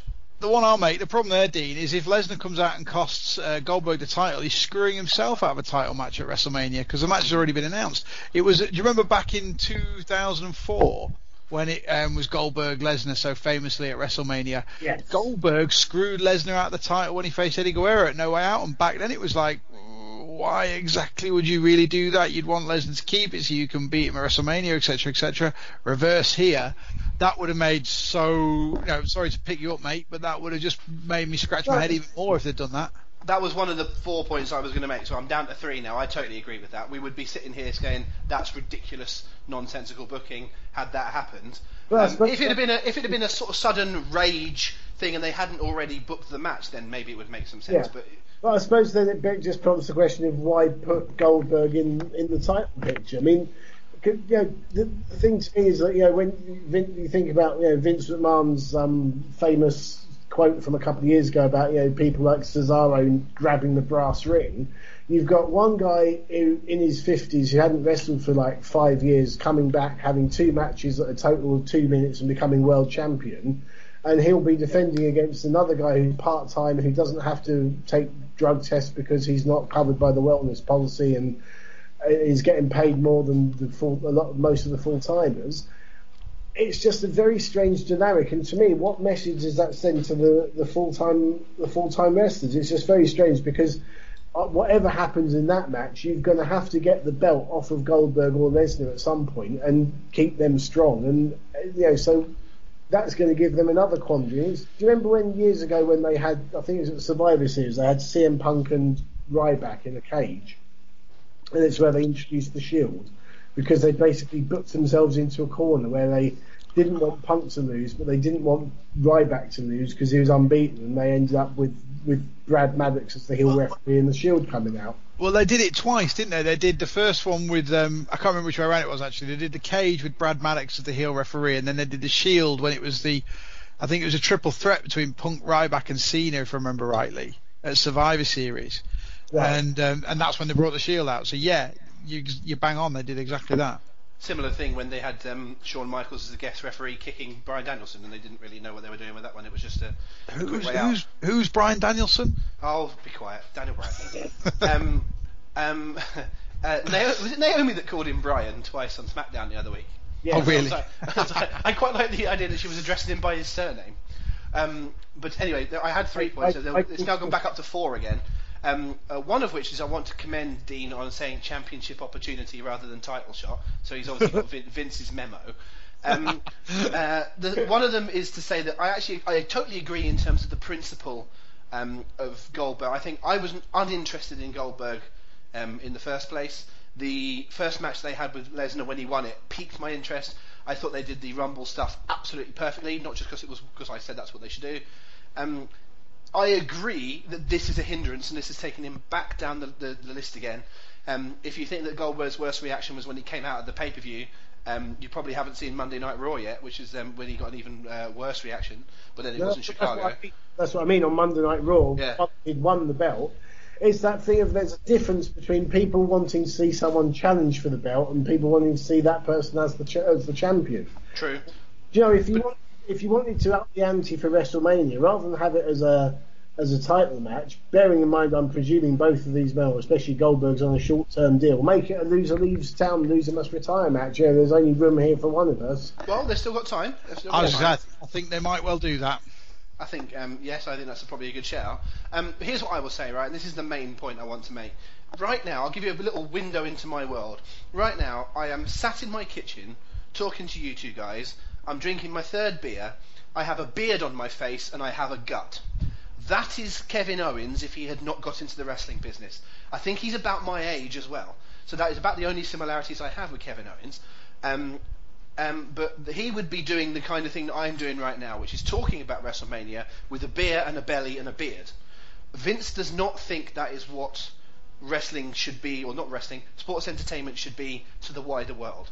So if his main event, maybe not main event, but if his WWE Championship match, Universal Championship match, he is selling to the mainstream to go on all of those mainstream United States shows, both in the local area and nationally, to try and promote WrestleMania. If he is doing that with someone that looks like Kevin Owens, he is saying that our wrestlers are ordinary. That's what he thinks. It's the reason why Daniel Bryan didn't get pushed to the moon. It just, Austin is different. Austin was the working man, but he looked like he could hurt you. The bald head, the goatee beard, in shape, killer finishing move. Austin was the ordinary working man, but a tough one. Kevin Owens isn't. And this is all talking about Vince. I think Kevin Owens is wonderful, but this is what Vince will think. He does not want Kevin Owens sat on a sofa promoting it on a late night talk show in America. He's happy for Cena to do it because Cena looks the business. He's happy for Goldberg to do it because Goldberg is mainstream, taps into an older audience that remember Goldberg from the first time round, and looks absolutely fantastic considering he's 50. Brock Lesnar looks like one of the meanest men on earth, probably because he is. People know him from his UFC days. People know him from his era in WWE. None of that applies to Kevin Owens. Now, some of it applies to Jericho, but even then, Jericho is not a big, tough guy. Jericho is an excellent entertainer, but he does not come across as a big, tough guy, although he's a good representative for the company. That match doesn't work as the main event of WrestleMania according to the man that invented WrestleMania. And that is why Goldberg has the title. You can argue to the cows come home that this all should have been sorted months ago to try and work it in the right way. You can argue that this made Owens look like a chump. I don't agree. But in analysing it, you can only say that the reason Goldberg has that strap, and the reason I think Lesnar will probably beat him for it at WrestleMania, is because those two are the credible to the outside world wrestlers, and Kevin Owens is not, because Kevin Owens is me. Lesnar has got to win that match. Simple as that, because everything has been so skewed against him. He's got to win it just to make it interesting, I suppose. The thing is with WrestleMania is that every single year we have this emphasis, it seems, on getting the guys in that the casual fan will know, and getting guys in that the older fans who may have disengaged from the current product back. So we've had. I mean, I remember my brother coming round and watching the WrestleMania that had Floyd Mayweather on. He's not a wrestling fan, but he loves boxing and he was intrigued by it. He watched that. Did he watch any wrestling again after that? No. You get people who come back to watch The Rock against Cena or any of the other nostalgia or celebrity things going on. How many of them stick around to watch the next week's Raw or the next pay-per-view? None. The viewing figures across wrestling are dropping, and it's basically what you've got now is a very much more concentrated, hardcore set of wrestling fans who will spend more money and watch streaming services and subscribe to things and basically be able to have their niche interests catered for through paying a premium for a product, as opposed to the general punter at large. I think they've been saying this for years, but it doesn't ever seem to pay off. And to me, insanity is doing the same thing over and over and expecting a different result. Oh, that sounded like a literal mic drop as well, didn't it, at the end of that? Right, just knocking the table that my laptop is on. Hey, listen, some fair points. I'm not disagreeing with anything you just said, and I think all this comes in It's a little bit like saying, well, how would you book Strowman versus Roman? And what you're saying is, well, I probably wouldn't have booked it in the first place. It's like you want to start at the point beyond the point where you're thrown in, don't you? And it's that on the Strowman front, if I can briefly touch on that, is that I actually agree with how they've done it, because I seem to be in an increasing minority, but I don't think Strowman's any good. I think the way that they've built him has been magnificent, but to me, you build the big guy so that someone can knock off the big guy. To me, Strowman might as well be King Kong Bundy getting beaten by Hogan. It's just another one for the babyface to knock off. So if you're pushing Roman Reigns, I think absolutely the thing to do is to build up Strowman and have Reigns beat him. Maybe not at the pay-per-view 4 weeks before WrestleMania that people aren't so fussed about, but I think it's the right position for him. I was going to totally agree on that front, but as you just said, Hogan and Bundy was at WrestleMania, not Saturday Night Main Event a couple of months before. There's a time and a place to do it, and Fastlane I don't think was that time or place, basically. No, it was possibly the Rumble, but they wanted to have both of them in as credible possible Rumble winners, didn't they? Because if you're set on doing Reigns versus Undertaker, it would be absolutely stupid to have Reigns lose beforehand. So I think in an ideal world, WrestleMania would have been at the end of May, and then you could have done this match, now or in a couple of weeks' time, and then a little bit more time to build up, and it would have made more sense. But I don't think we should be too hypercritical of them for the decision. But it's more their timeline. I think that's the problem. Let me ask something. When watching Undertaker and Reigns and the reaction that Undertaker's chokeslam got, it got me thinking. Do you think there is any chance that they will use this match to turn Reigns heel?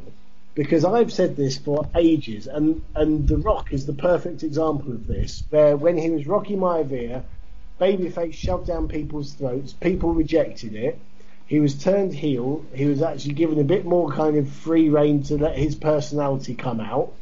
He then ended up evolving into the most entertaining promo in the history of wrestling. I'm not saying Roman Reigns would do that, but at least he wouldn't be a vanilla generic babyface.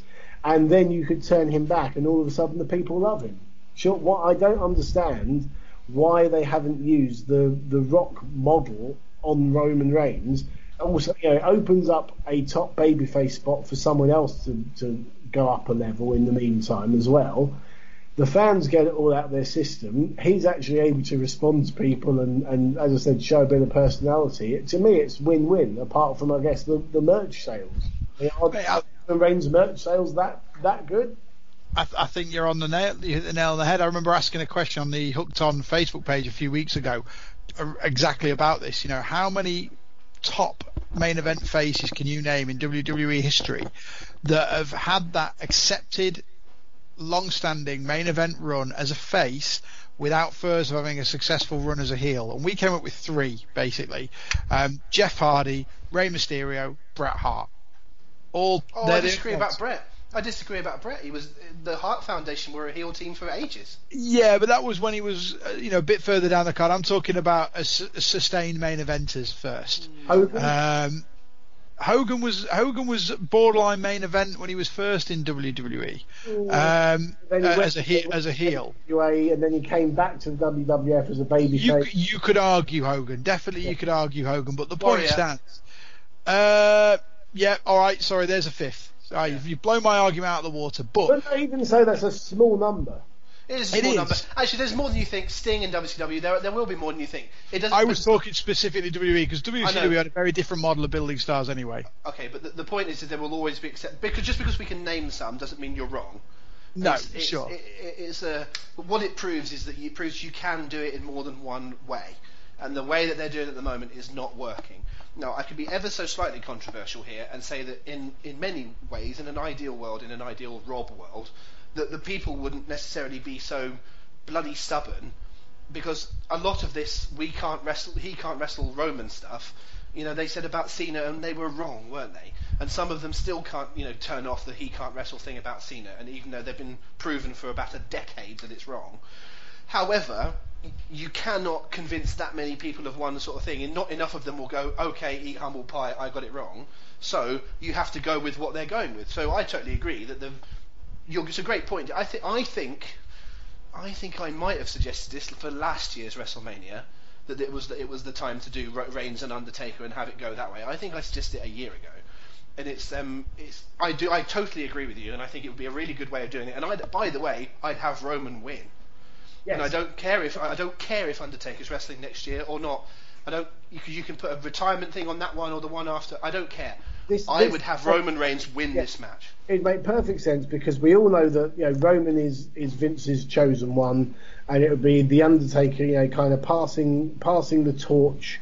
I mean, if it is his last WrestleMania, he passes the torch to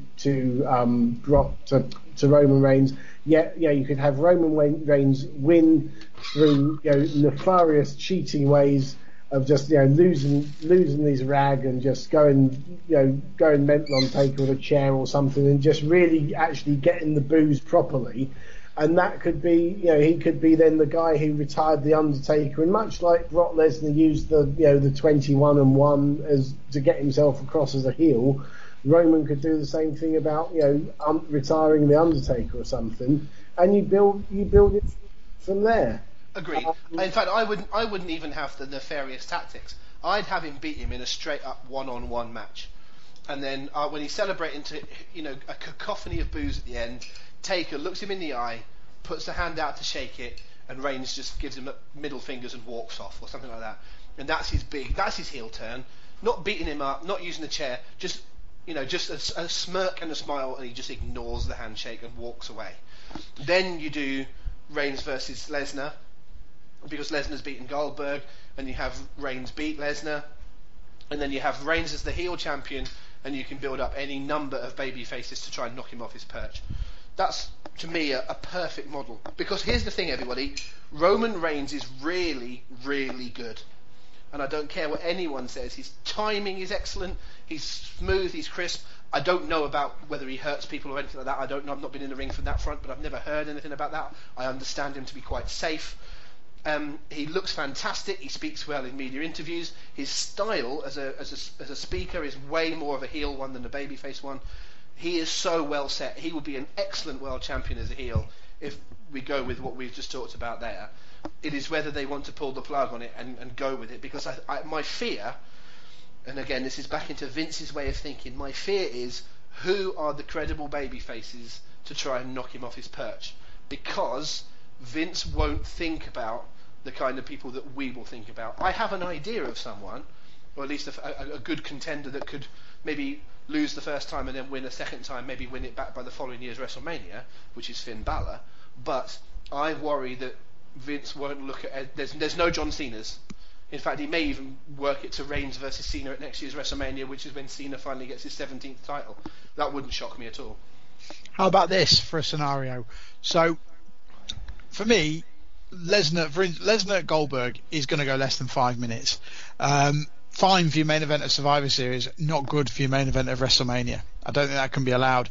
So you need Roman Reigns Taker to be your main event, really, and you need, in my opinion, a big moment to end that. A handshake and a low blow, for instance, or the middle finger doesn't cut it for me. How about, and I'm just kind of going with this off the top of my head, but how about something along the lines of it's going on, the Reigns Taker match is going on, and then eventually you get Kevin Owens and Samoa Joe coming out and helping Roman Reigns lay absolute waste to the Undertaker, to the point where he has to be carried out on a stretcher, and suddenly you've got quite a nice little trio, which is already starting to build in terms of Owens and Joe, ready to sort of take you past WrestleMania season. What do you think? I like it. It's not the worst idea I've ever heard. There's some holes in it, in the sense that why on earth would they help Roman, unless they were being dictated to by Triple H, and why would Triple H help Roman, who he's been at odds with forever? So there's lots of holes, but I've heard worse ideas, certainly. By the way, it won't be the main event. Brock and Goldberg will be the main event. But then, do you think? Paul said you're risking things if you're going for a very short main event. I don't think that'll bother them. I think they'll. Do you not think? No, I don't see that it's a problem. I just think they'll have it go on and Brock win. Here's another scenario, right? And I don't think this is going to happen, but here's a for example. It's come to my head. What if Brock Lesnar is done? That's it, and he's never going to wrestle again. And he is absolutely. I'm going back to my place in the hills in Nebraska or wherever it is, and that's me going to be gone forever. Never coming back, not interested, I'm done. And we're all assuming that it was Goldberg catches him out at Survivor Series, Goldberg catches him out at the Rumble, Lesnar gets his revenge at WrestleMania. What if Goldberg just beats him again? And it's another 1 minute, 2 minute job, and Goldberg just batters him again. And that's Lesnar done, and off he goes. Because Lesnar won't care about a legacy. Lesnar won't give a shit about it being the last match he's ever had. He'll take his money and go off and go home. Heyman can still stick around if there's someone else that they can put with him to make him a big deal. And then, because Goldberg's clearly not going to be around forever, then you beat Goldberg Monday night. Because it's much easier to beat Goldberg than it is to beat Lesnar. If you put the belt on Lesnar, then you've got to have a major pay-per-view match and you've got to have a major superstar to knock it off of Lesnar. Now, I would say they'll probably do that with Roman Reigns, whether it's at the next pay-per-view or one a couple down the line. That's the most sensible, credible, cogent argument. But what if they had Goldberg turn up on Raw, and I think he might get booed on the Raw after he wins at WrestleMania. So Goldberg goes out on his big WrestleMania win, turns up at Monday Night Raw, holds the belt up, does a little mini one-night heel turn, and says, look, I've beaten everyone you've got to offer. Brock Lesnar, bang. Kevin Owens, bang. I will do that to anybody. And then your new babyface world champion, let's say Finn Balor, comes out on Monday Night Raw, challenges Goldberg, and beats Goldberg. And then that's the way you're getting onto your new champion. I quite like that as a scenario, because they do love a big, splash of a story on the Monday following Mania.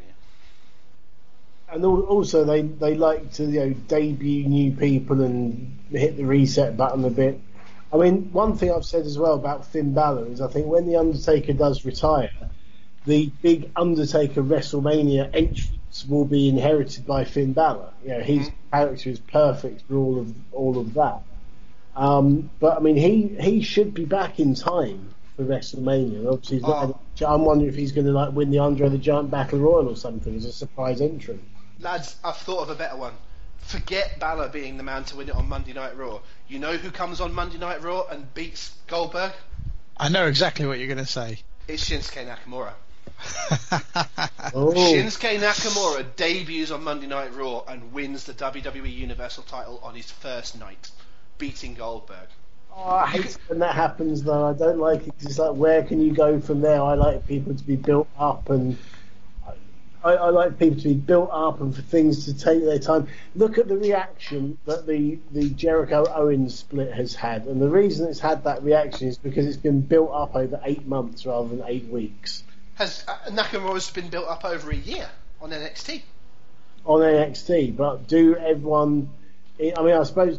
I was going to say, do everyone who watch WWE main shows know who he is from NXT? But then it's the perfect time to do it, I suppose, because you've got your hardcore travelling fans who definitely know who he is. Exactly. I've long had a problem. I agree with you broadly on what you just said there, so I am contradicting myself. I've long had a problem when people have debuted. Like, I can remember when I was a kid watching wrestling. Here's a great example of that. When Brutus Beefcake appeared on Monday Night Raw and got his face mashed in by Money Inc., I didn't have the foggiest idea who they were beating up, because I had only started watching wrestling about a year or 18 months before that, and Beefcake had been out for that time, and they'd never talked about him in that time, and just suddenly this random appeared and these people beat him up, and I went, well, why am I supposed to care about this? They didn't explain to me who it was. Fast forward many years when TNA brought in Rob Van Dam. Admittedly, Van Dam, quite a big star of that era. TNA fans probably more clued into the wrestling business, but they didn't really explain who Van Dam was. Now, they didn't have any footage, which probably didn't help, but they didn't sit you down and go, this guy has done this, he's done that, he's a star. They just sort of went, oh, it's Rob Van Dam. And if you're a TNA fan only, you go, well, who's Rob Van Dam? And they didn't do a very good job of introducing him right from the start.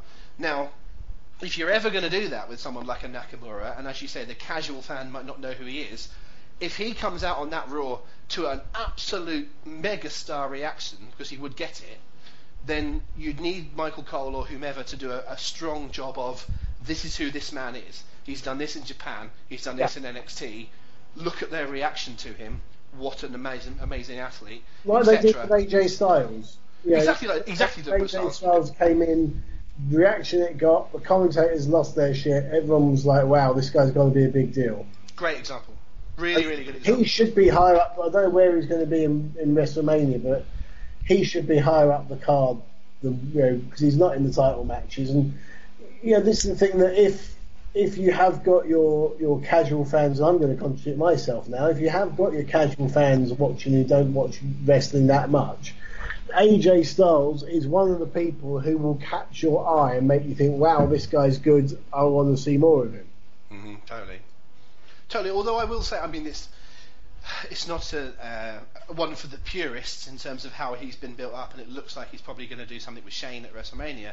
I will say, and I think Paul's mentioned this on the podcast previously, is that if you think this is a quote-unquote burial of AJ Styles being further down the card and not getting a big match, Vince would not put AJ with a member of the McMahon family and think of that as being a demotion. They would think of that as being a big deal. I think it's a good long-term sign for AJ Styles if he gets to work with Shane at WrestleMania. Not the best if he loses, but I think just being in a match with Shane, I think is them thinking AJ's a big deal, because a McMahon trumps all. So if you're a card player and you play various different card games where hearts is always trumps, it's like, well, the McMahons are the hearts. Not the Bret Harts, but the Harts in the terms of the playing cards. They trump all. So you're better off being in a match with a McMahon than you are with a Chris Jericho, for example. So it's not a burial of AJ. Don't say McMahon trumps in the same sentence. It makes me angry. By the way, one thing I've got to say is when you said about Strowman and Roman, that was great. I think we should have more rhyming matchups. Well, yeah. Rob loves that. Rob loves it. I do love it, because there's no one ever seems to know the song that I mentioned, but there's an old Scottish song called Roman in the Gloamin', which I don't necessarily know what it means, but it's a good old Scottish song, and I all I can hear is Roman in the Strowman whenever I hear that match. So, yeah. I just I know the song, except for I then keep putting it to the tune of Clover Over Dover by Blur instead. No, well, see, I'm unfamiliar with that one in particular, but I just want to, while we mention AJ, it's a good time to bring him into the mix, because will you have worked with AJ at some point in his appearances over here? Several times, yes. What's he like? What's he like? Yeah. Nice guy. Nice guy. So long as you don't get into a discussion about politics or religion with him. But oh God, that's true. Actually, I'll come back to that in a minute. But carry on. That's about a lot of people. But no, very, very nice, friendly, polite, respectful, fantastic worker, level-headed, professional. Great guy. Yeah. I realise I said that as a what's he like I was a child on Live and Kicking asking you that question. But I have met AJ several times, and I obviously I rate him as a wrestler. He's always been a very nice and civil guy to me. Yeah. I actually went to Ayr.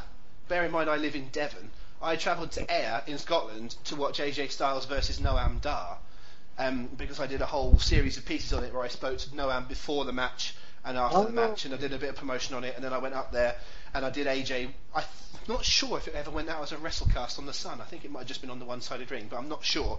I certainly went there with the intentions of doing it as a WrestleCast for when I was working for the Sun, and had a long sit-down interview with AJ, and he was tremendously nice. But you're right. I think the first thing he mentioned was something to do with Obama, and this was before, fortunately, I'd put the mic on and actually started the interview, but I think the interview went about 40 minutes, but the discussion on Obama beforehand went about 30, and it was not popular on, Barack Obama was not popular to AJ Styles, and I'm not a big politics guy, whether even if I had a strong opinion, I would have had to shut up because I was doing my job, but yeah. I did not want to be sitting there, and so I probably just nodded along and just seemed incredibly right-wing to AJ, just agreeing with all the stuff he was going on about Obama, and this was long before Trump was on the scene. But from a credible wrestling perspective, AJ was an absolute professional that night, mixed with people, had a really great match with Noam Dar, who was probably only about 18 at the time, maybe 19. That was one of the features to me, was this real young up-and-coming British wrestler, Scottish wrestler, that I thought was going to be someone, and I'm so happy that he's on Raw. I mean, you can argue until the cows come home about how he's been used, but he's made it to the big dance, and he's still not very old, folks. But I spoke to AJ after that match, off the record, and said, what do you think? And AJ went, he is amazing. And AJ was really, really glowing about Noam Dar. Yeah. So I knew he had a future because of but AJ was first class that night, and he was a pretty big star at that point in in wrestling circles, via TNA. It was before he went to New Japan, but Yeah. I had a lot of time for him. Do you know Noam Dar was the first person that I commentated on who was who I started in the wrestling business before he was born. He made me feel so old. Yeah, crikey, that's amazing.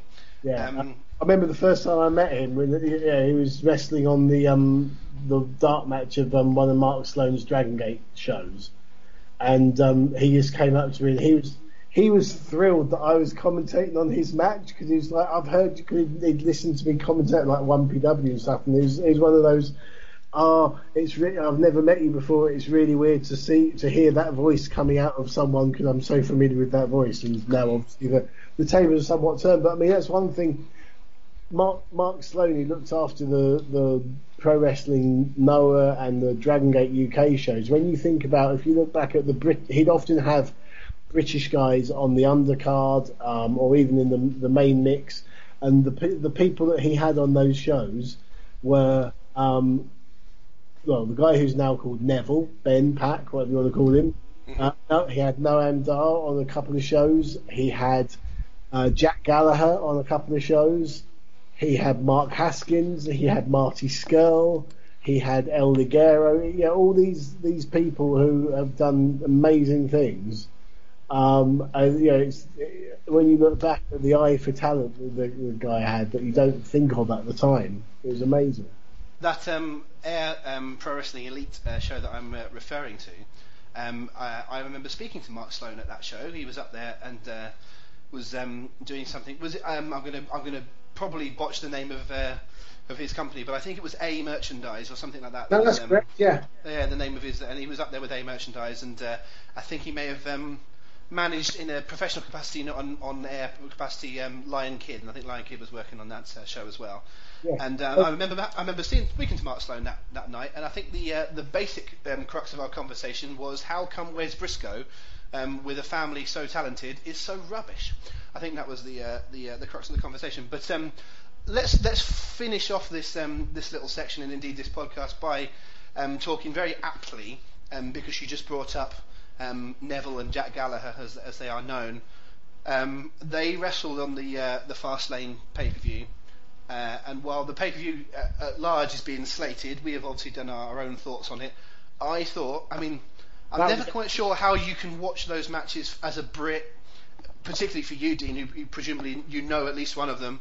I don't know them personally, but I thought it was a really, really brilliant match. I loved the hell out of it. I thought they were so good, the pair of them. And that's the Gallagher I want to see, because he was quite... I like the tone of his promos and stuff, but I don't like a lot of his matches where the first 2 or 3 minutes he's essentially taking the piss out of his opponent, and I don't like it. It makes them feel him a bit... I don't know. I don't really like the tone of it. But this he didn't. He did 1 or 2 bits where he got the better of them. But generally speaking, it was focused on his technical ability. I love how they sell that headbutt of his. It's so different. Yes.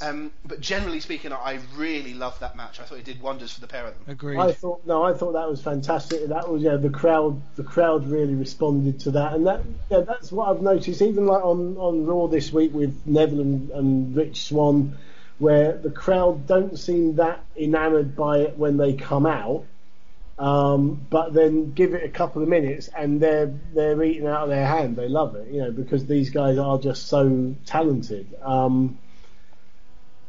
No, I thought it was a great match. And I think as you said, because Jack Gallagher, a lot of his matches were starting to become very similar, with, like you said, taking the piss out of the opponent, a bit of a homage to Johnny Saint thrown in there as well, and this actually had a little bit of a storyline around it, and it had intensity to it, and it had the title on the line at the end of the day as well. And it was, I really, really enjoyed it, and to see the two of them having a great match in front of an audience that size on worldwide television, warms the cockles of my heart.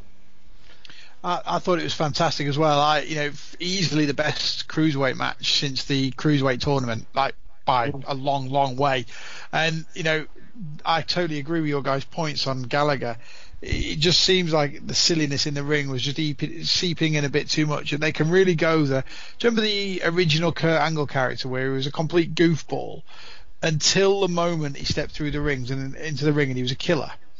They could do that with Gallagher so easily. Like, he's the gentleman outside the ring. He's got his umbrella. He's getting up to all his antics.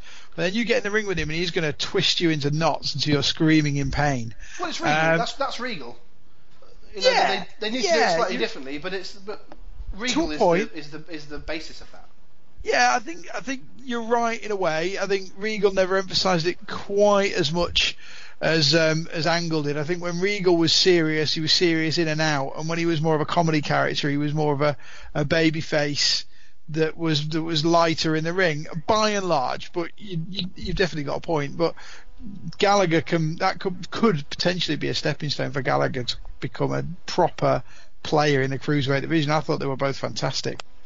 I think what they need to do with the cruiserweights is to look at the WCW way of doing things, which is I might be wrong here because it's a long time ago and I wasn't as much of a Nitro guy as I was a Raw guy, but my recollection is that when they had the cruiserweight matches, especially at pay-per-views but also on Nitro, with your Jerichos, Malenkos, Eddie Guerrero, Rey Mysterio, Juventud, Super Crazy, whoever it might have been,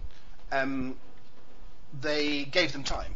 And you're right about the reaction when they came out was nothing, but the reaction when they had the match was something.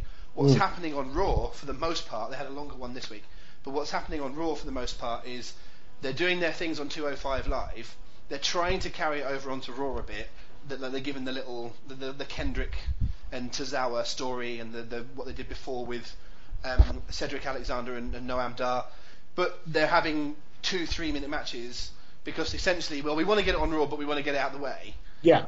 And so it doesn't work because actually they're wrestlers and they're going to get over with their wrestling.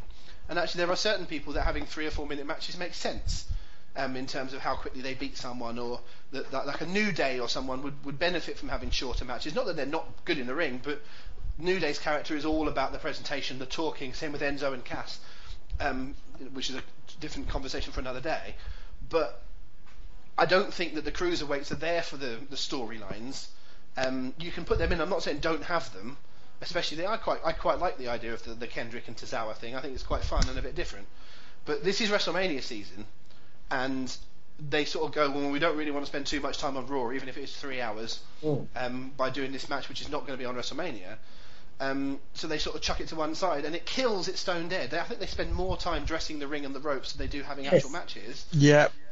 What I do love, however, is how they've managed to transition into something with Austin Aries, who I actually don't think was all that good on commentary. I seem to be, again, flying again in the face of popular opinion there, but I didn't really enjoy his commentary at all, especially given that I think he's meant to be a babyface challenger, and to me he was a heel commentator.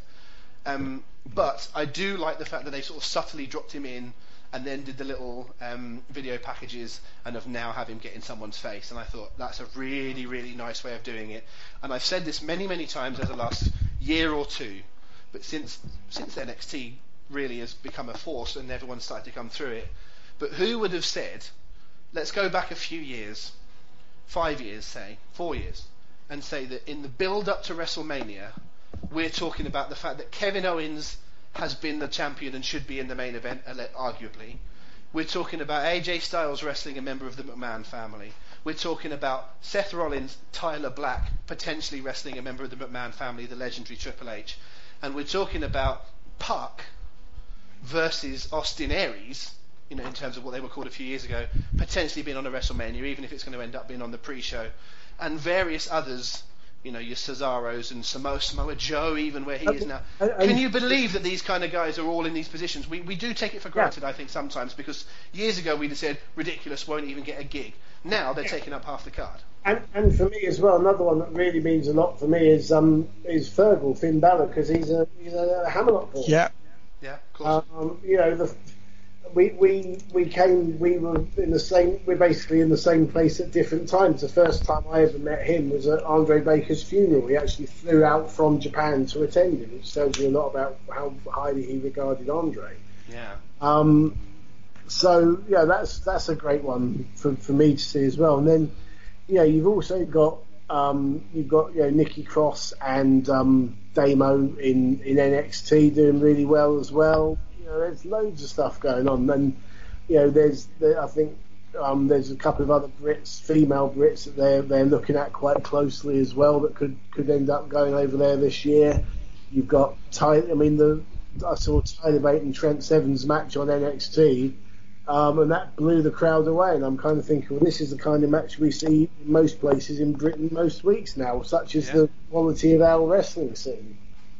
That's right. That is right. I mean, and you could literally, very easily, in terms of 205 Live or NXT, you could very easily throw in, I mean, I know that people are under contract, but you could very easily chuck in Marty Scurll and Will Ospreay and Zack Sabre Jr.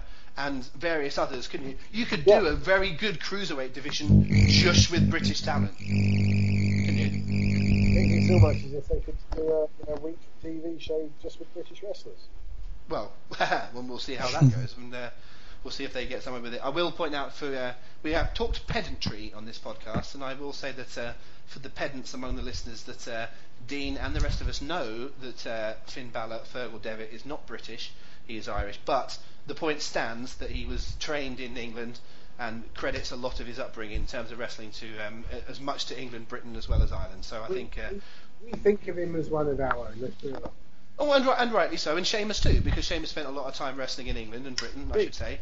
And so, I mean, there are a lot of people that just assume that Ireland is the same as Britain, and it isn't. But certainly, the British wrestling scene is pretty responsible for the developments of Sheamus and for Finn Balor, and I think that needs to be said. We started talking about the British scene, and we're going to end on it as well. But in terms of that sort of representation, Dean, we talked to Doug Williams on the last podcast about the development in the time that he's been a wrestler. I would imagine that from when he started, from when you started, it's a pretty similar sort of timeline. So I won't ask you exactly the same question, but it must warm your heart to see so many people that you worked with that are doing really well, and to see the current state, because in terms of the promotions that are out there and the quality and the audiences that are, for example, Doug talked about a show that he was on in Scotland last week for a company that I'm hesitant to say I'd never heard of them, and I don't mean that nastily, but I hadn't. But they're drawn like 500 people, and in the old days that was just 10 years ago that was a hell of a draw, 500. Now it's just commonplace. Well, first of all, what you said about me and Doug, we actually debuted in the wrestling business per se on the very first show, and we travelled to it together. So our timelines are identical in that respect, although he has travelled. He's a bit more than me, but on the other hand, I've never jobbed to a volcano, so it's swings and roundabouts. But it's phenomenal. The thing is, when we started out in the mid-90s, I remember we'd be doing King of the Ring tournaments in front of 70 to 100 people in Folkestone or something, and really was like British wrestling was on life support. It had come off the TV 6-7 years earlier. The TV stars in some cases were fading out or were wrestling more abroad, and it really it wasn't in a good way. And it was kind of like this was the dream that if we keep plugging away and keep it going, then one day it will get back to big time, and it will get back on ITV, and it will be mainstream and whatnot. And I don't know what's going to happen with the world of sports stuff, if it is going to come back. But you've got WWE doing their stuff in the UK. You've got TNA now coming back to Spike. You had that 5 Star Wrestling doing their show on Spike as well. It's a great time. It's a great time to be in British wrestling. I still I turn down more than I take up, just because I don't want to get overloaded with things. I've got other things to get on with in my life. But crowds are up, talent is up. The thing is, people have seen that you can get to the WWE, you can become a professional, and you can make a decent living at this. And it's giving everyone something to aim for. Because I remember speaking. I was interviewing Mark Rocco once, and I said to him, before the WWE was a realistic option like it is now, what was your ambition in your career? And and he said basically it was just to travel the world and put bums on seats wherever he went, draw a good house and get a good pay. Yeah, which of course he did in Japan, obviously, but not everyone has the chance to do that. I think it's certainly opened a lot more windows. I mean, he wrestled all over the world, but mostly in Japan, Britain, and continental Europe. And nowadays it's different, and people, I think, because people see that dream is attainable, and they've seen people, they may have been a fan who we often see a Pac or a Noam Dar or Fergal Devitt or whoever it might be on shows, and they've actually seen these guys go from the beginning of their careers to getting to the WWE, and it will inspire people, and I mean, when you're looking at the people on WWE cards now, and those names that you mentioned, most of them have come over to Britain on independent shows.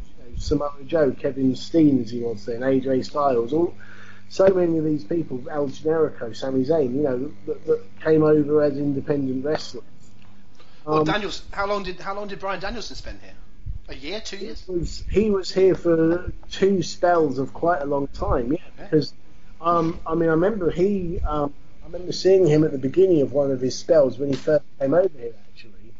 And I was chatting with him, and he said, he was going to go on the holiday camp tour of Butlins, and he kind of looked a bit puzzled, like, what's it all about? And I was kind of explaining to him how the holiday camps here work, and I basically said to him, the thing that people find is because you're wrestling in front of people who are kind of a captive audience who aren't necessarily wrestling fans but want to be entertained, you really have to work at getting the reaction, and it will really help everyone says it really helps their character work.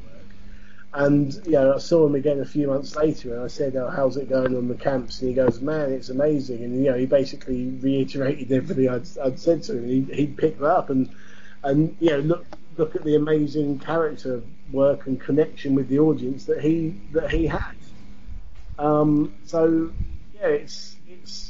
It's amazing. It's amazing to see what's happening, and I think long may it continue.